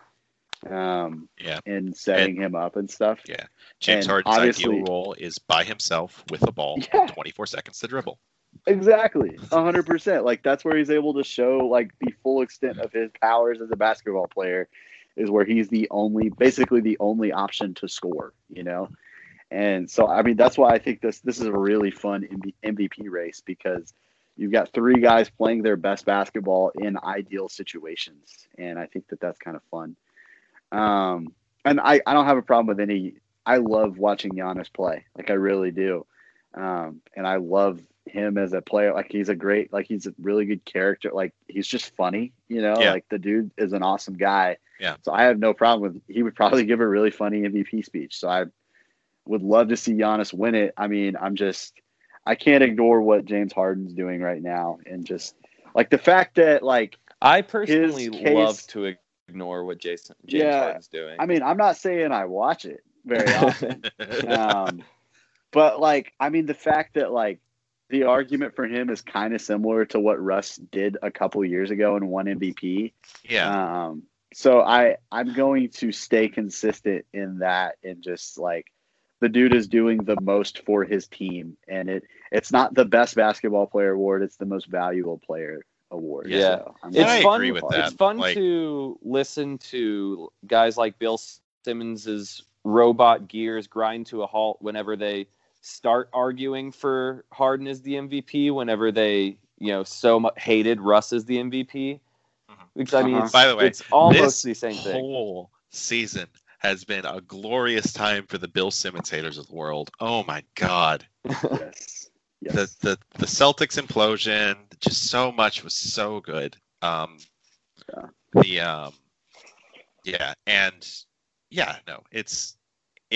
is a really funny dramatic irony in Harden taking the role of Russ in this conversation. Yeah. But again, to me, the difference is that like nothing about what Harden does stirs my soul. Yeah. See, I'm with Alex. I do love, Harden. He's not the most athletic guy in the world. He's not Russell Westbrook, but like things like his first step, how he's so quick, how his handle is so tight, like he overcomes his athletic deficiencies, better than anyone does. Like that step back, whether you want to say it's a travel most of the time or not, which it is, but like that doesn't change the fact that it's just devastating and unguardable. Like those things that he does incredibly well are fun to watch. And it's just like the foul seeking, man. I cannot get over the, like how awful it is to watch the like stoppage of play for him to shoot 24 free throws a game, which again, I get that it's, the most efficient shot in the game is to get on the free throw line. But man, it's just like, I hate watching it. Yeah. And the frustrating thing to me is that I admire a lot of the way Harden plays. I think that he's a beautiful finisher. He's an incredible shooter. He's got a great handle. His ability to traverse space is sometimes traveling and sometimes beautiful. It's there's so many aspects of the game that are so clever, and I really appreciate that. But the end result is that he plays basketball in a way that is hard to watch because there's just a lot of standing and dribbling and then taking a shot that goes in more often than not, and that feels wrong. Yeah, it's so weird. It's so hard to wrap my mind around how I feel about James Harden.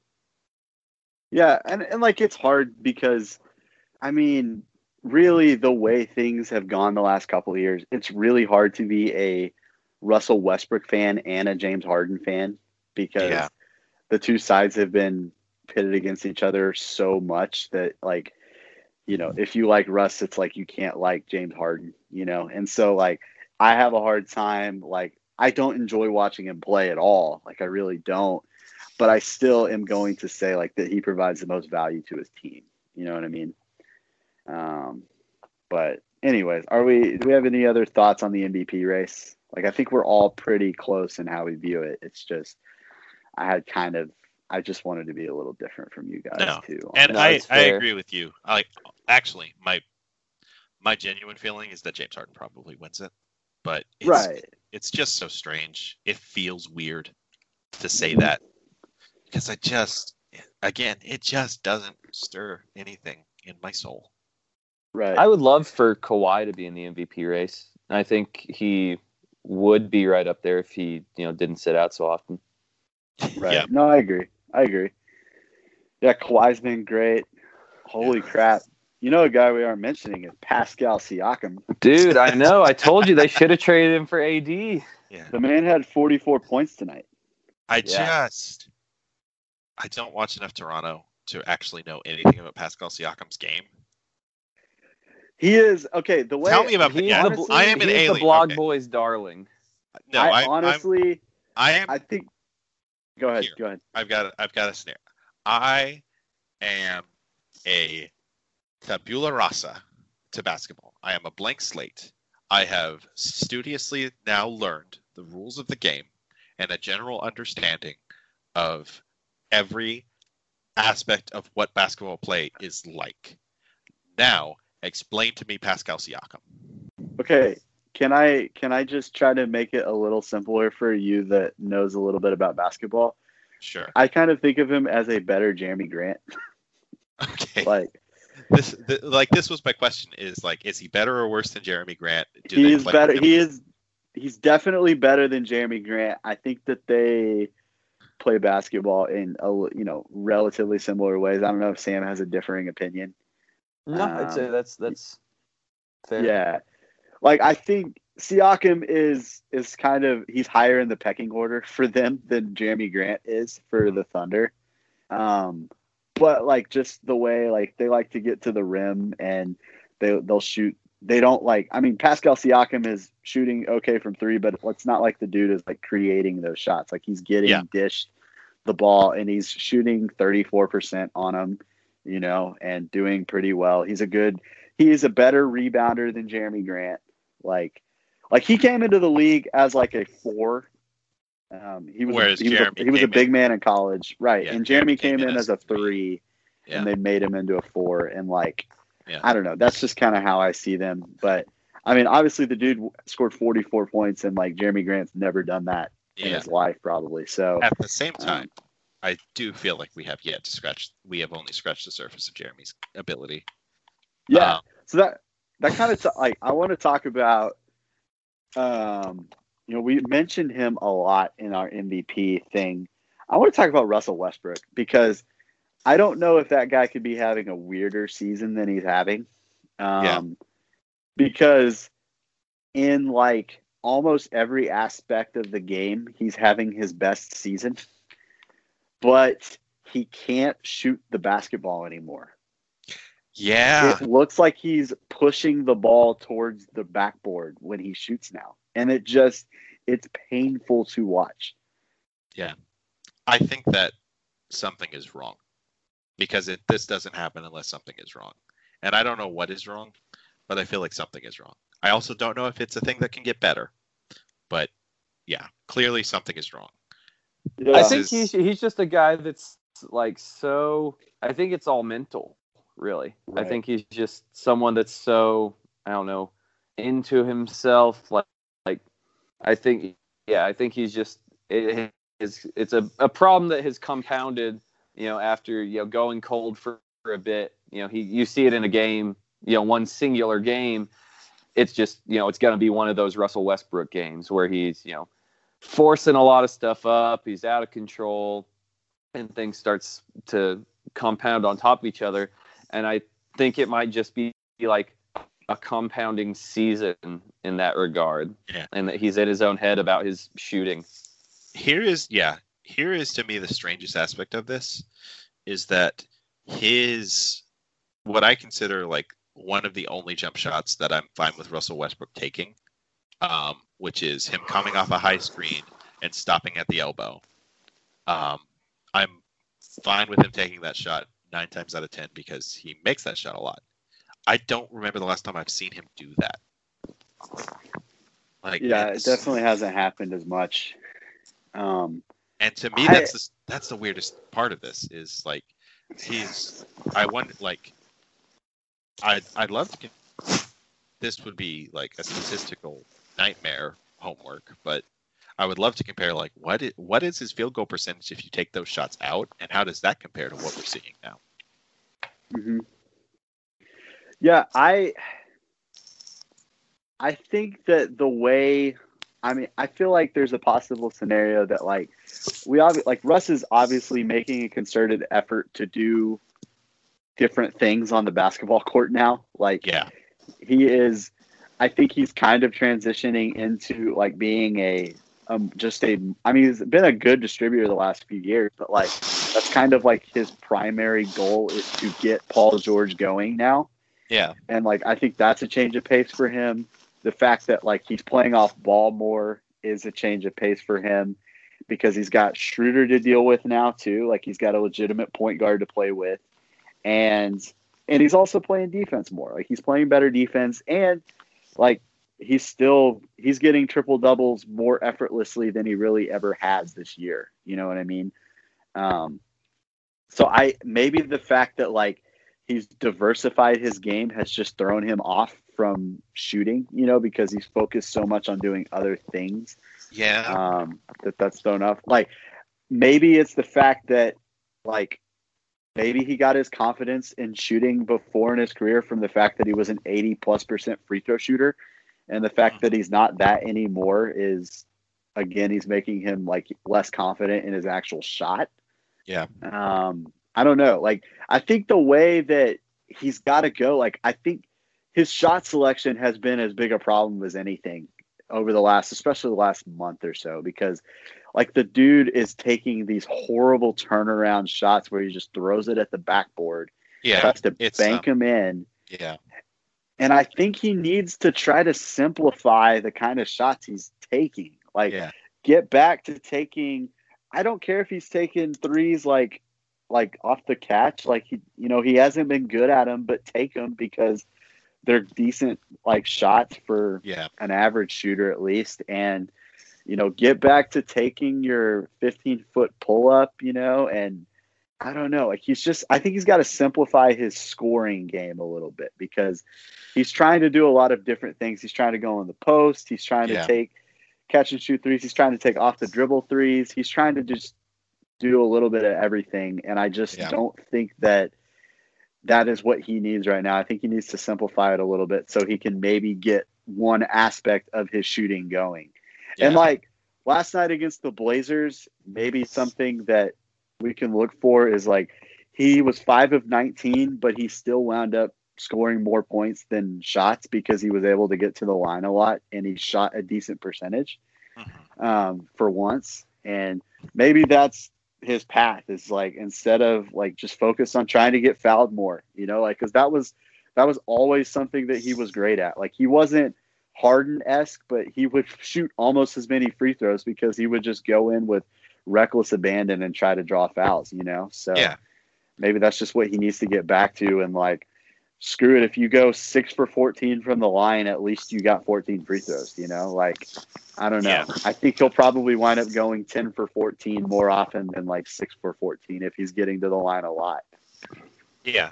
For me, like he's got to stop posting guys up. It's But in his defense, he has the best post-up scoring celebration in the league. I think that is a massive problem for the Thunder. Like, I really think, like, there was absolutely a moment in the Blazers game where he was like, you know what? I'm going to rock the baby on Dame. And he tried like 4 times in a row and it didn't work. Uh-huh. I think, and you know, the other thing of this is that there's a lot of sense to Russ taking smaller guards into the post. Like, it's a position from which good things could happen, theoretically. To me, he's got to expand his post game if he's going to keep taking guys to the post. Yeah, like, maybe he needs to develop a hook shot. Like if he can just work on, because that's really one of the problems when he comes to the post, other than the fact that he can't shoot, which is the biggest problem. It's that if he takes you to the post, he is passing out of it or he is taking a turnaround J. Like, you don't have to be worried about him drop stepping you or giving you an up and under. Like, he is going to attempt a turnaround J or he is passing the ball. Yeah. Well, every now and then he'll get all the way to the rim and he'll do that like quick sweeping left-handed finger roll. That's also not a very accurate shot for him. Yeah. Like, it's better than his turnaround, but it's still not very good. Mm-hmm. I don't know, man. Sam, do you have any thoughts on this? I mean, he, like, when he does get in the post, when he does pass it, like, he is a great passer out of the post, and he certainly commands a lot of attention anytime he has the ball. And so I'm sure there are benefits to it. But like we've mentioned, there are way too many, try 4 times in a row to rock the baby on Dame. There are way too many turn around, throw it up, to where it's like, surely this can't be evening out. Yeah. Like you would hope that, like LeBron, if he gets Trae Young on him in the post, you would think that Russ would take him straight to the rack and throw it down. But I think there are way too many times where it doesn't get the end result you would like, that surely it's not evening out. Yeah. Right. Yeah. And it's like, because you get why he's doing it, because he is a big guard, like, and there's a lot of sense to it, but it just isn't working out. And I don't know if somebody needs to talk to him about it, but like, we can't have 4 Russ post-ups in a row. That was a huge part of the Blazers getting back into that game. Right. Yeah, I've lost hope of that becoming something he can fix this year. Like, yeah. I hope that over the offseason he can get something going in terms of shooting, because that was one of the things they talked about. Like, shooting was a major emphasis for him this offseason. And I don't know, man. He needs another offseason to work on it, because it's bad. So I guess my question would be, like, this version of Russ, like, what are we talking about in terms of him as, like, where is he in the pecking order of players in the NBA? Because I would say the last couple of years before this, you're looking at a guy, 2 years ago, obviously he's a top 5 player in the league, probably. Last year, you're probably looking at more of like 7 or 8. But like, I feel like he's borderline top 15 now. I think he's solidly top 15. I think the question becomes whether or not he's top 10 anymore. Right. He's certainly not wherever the Ringer ranked him at the beginning of this year. That was really stupid. Where was he? Oh, that was like for their beginning of the season, where he was like 25th. Yeah. Yeah. Like, that was only taking into account this year, though. Yeah. And he was like hurt for a good period of that, right. which fine. Yeah. I think like he's still like averaging a triple double. He's still the best rebounding guard in the game, which I don't know how much that is, how much that matters, but it is a true fact. He's leading the league in assists for a second year in a row. Like, I can't even, like, I don't know the exact number of years he's been in the top 3 in assists, but it's a while. He is, I mean, I think with the decline of Chris Paul, you have to consider him one of the best passing, like maybe the best passing guard, like point guard, I would say. And I think Harden's a better passer, but it doesn't matter because he never does it? Okay. Well, he averages. That's not fair to James Harden. I like Russ is an underrated passer, which is wild. Is essentially my point. Yeah. His shooting is cratered, but like I think the worst thing you can say about Russ is that he is like the best Rondo that could ever exist. And I don't know where you rank that player, but right, the best Rondo ever. I think he deserves a lot of credit for literally all 4 other starters that he's playing with are having the best year of their career. You know, like they're all having career years. Paul George is by far the best version of himself right now. Steven Adams is having his best year. Terrence Ferguson has developed into a legitimately good 2-guard on offense, you know? Yeah. And Jeremy Grant's having a career year. And, like, obviously Russell Westbrook is in charge of the offense, and he deserves a ton of credit for that. Yeah. The fact, like, I mean, the dude, if you can't shoot in the playoffs, like, teams are going to figure out ways to limit everyone else at your expense. You know what I mean? Like, they're going to start defending him differently even than they have so far. And it's going to affect the rest of the players on the team just because the guy can't shoot, you know? Yeah. Like, I think about how ridiculously hard would this Thunder team be to guard if, like, Dame Lillard was their point guard? You know, like, if you had to worry about shooting off of the dribble from the point guard position for the Thunder, like, I just don't know how you would guard them, you know? And I think that given all Russell Westbrook does for the team, I think that the ability to shoot off the dribble is a more important skill than anything Russell Westbrook brings to the table. Spicy take.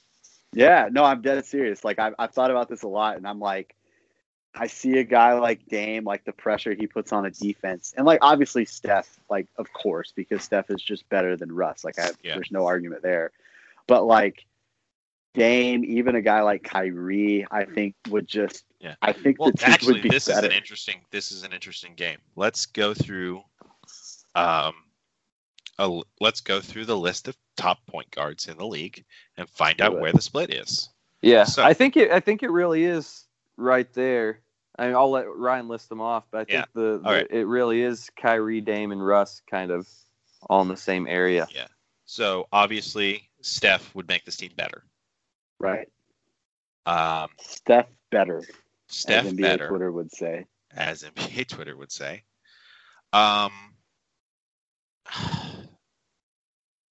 This is hard. Does Chris Paul make this team better? I think last year's version of Chris Paul does, not this year's. Okay, I would agree. That's part of the problem is that Chris Paul is also in flux right now. Right. Yeah. Dame, we say yes. I say yes. I don't know what you guys say. I'm pretty. I don't know how much it makes us better. I think it's pretty even there.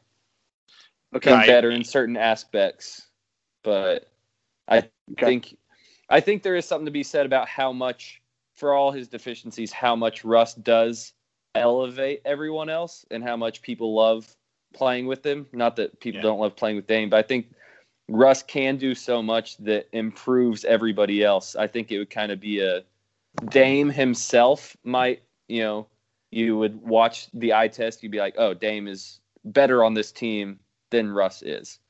But I think it would all kind of balance out. I don't think Dame improves Terrence Ferguson as much. I don't think Jeremy Grant is as deadly as he is with Dame as his point guard is Russell Westbrook.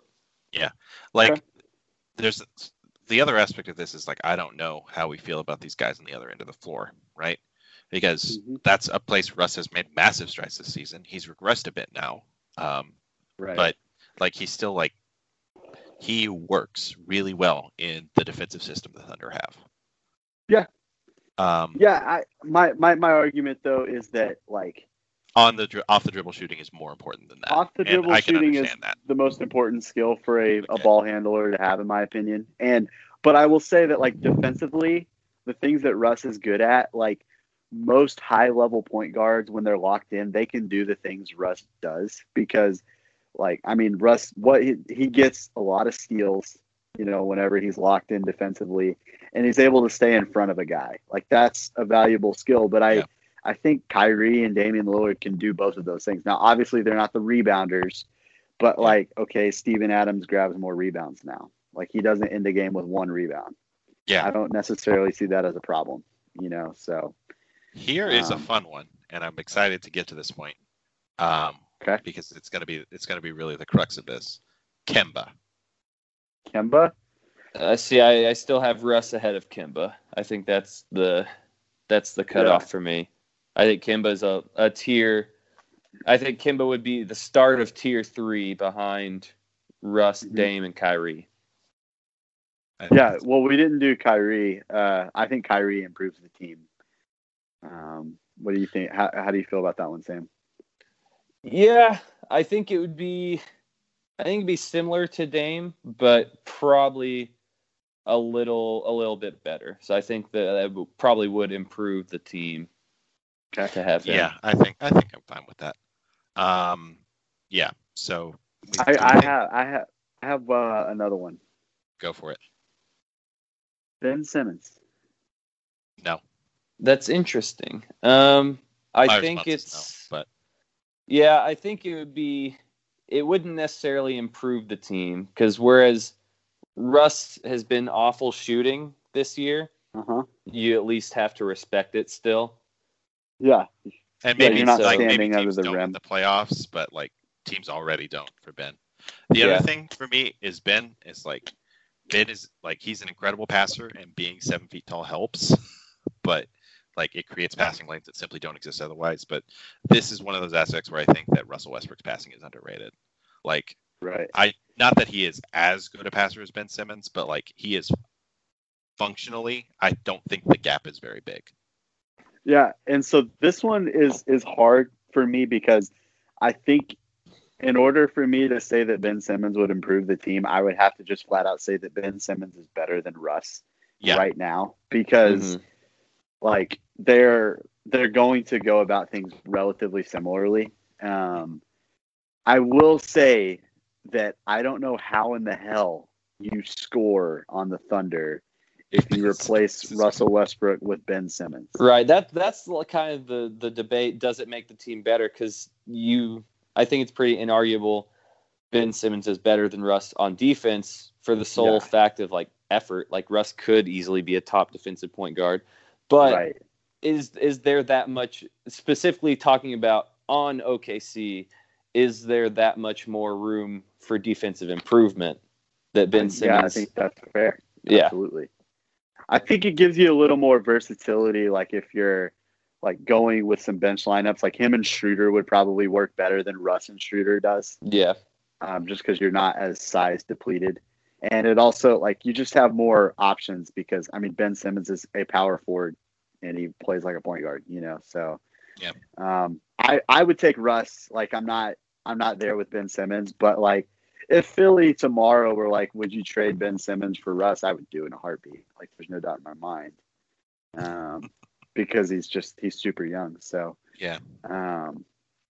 but yeah, no, I don't think they would be a better team, but I think they would be just a little worse, but with a brighter future probably. Okay. Is there? I don't think there's really any other comparable, like, I mean, we could run through, like, I mean, obviously D'Angelo Russell's not making this team better, or, obviously. Victor Oladipo, no. Obviously, De'Aaron Fox, not yet. I think at some point maybe, but, like, they're just not to that point yet. Yeah. But I don't know. I think that's a kind of an interesting exercise. Like, I just don't think the value of shooting off the dribble and the pressure that puts on the defense can really be overstated. Like, the Thunder are going at this with two non-shooters on the court at all times. And if you were to add another shooter, I think the space that you give for Paul George, the space that guys like Jeremy Grant would have to operate would be really helpful, Yeah. Now, I think there is, like, the Thunder are not bad offensively right now, and that's with Russ playing the way he is. Like, This Yeah. like, and not just playing the way he is. Like Russ is like third in the league in touches, I think. That's like, he's playing a role in this offense, and I think it goes beyond his shooting. Like, I don't know. I'm not totally comfortable with saying that off the dribble shooting would immediately make this team better, but I can understand that logic because it is the thing that Russ can't do that other elite point guards can.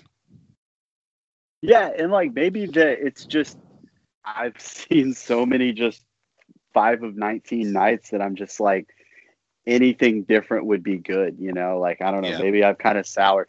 I still love Russell Westbrook and I still think he's a great player and I'm happy he plays for my team, but the value of shooting to me in the league today is just like especially in like big time games, like we're talking playoffs, it's just I think it's irreplaceable.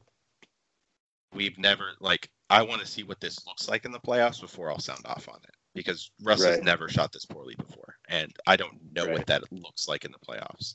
And the other thing is that who the hell knows what is actually causing this, and maybe he fixes it by the playoffs. And that's like a pie in the sky dream, but maybe it happens because again, absent any evidence, we don't know. Right. It's true.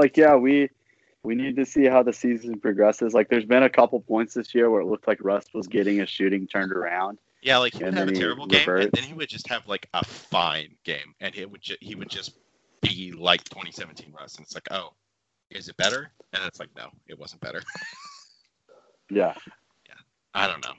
Statistically, it's just so strange. Mm-hmm. It really is. So are y'all going to talk about playoffs now? Do you guys want me to tell you the number on my screen right now? It's at least, I think it's we're over 2 hours now. So we are into 2 hours and 15 minutes territory. Yeah. I mean, I don't know. It's up to you. So if y'all want to, y'all can. I'm gonna have to hop off. I think we should maybe call it. Yeah, that's fine. This is a lot. And we can always come back and do this again. There's nothing stopping us. We can do that. It's the off season. OU football lost some recruits recently. Ron Tatum's transferring. That's about all I can say. Yeah. OU football is weird right now. It's okay though. Okay. Yeah, the Ron Tatum transferring thing is weird, but I don't. Very, very strange. I'm not in the know about it, so I can't really say why or what. Yeah. All right. Thanks for listening to this surprise episode of Alley Oops We Made a Basketball podcast. We're always happy to do more of these. Let us know if you like it. And we'll be sure to oblige you. You can subscribe to the podcast, which is normally about OU football, on iTunes, the Google Play Store, or on Podbean, on the Oklahoma Drill feed. And, you can follow us on Twitter at RWMaxi, at Alex P. Purdy, and at Not That Sam Davis. And we'll see you guys sometime later in the year. I don't really know when. It's the off season. All right.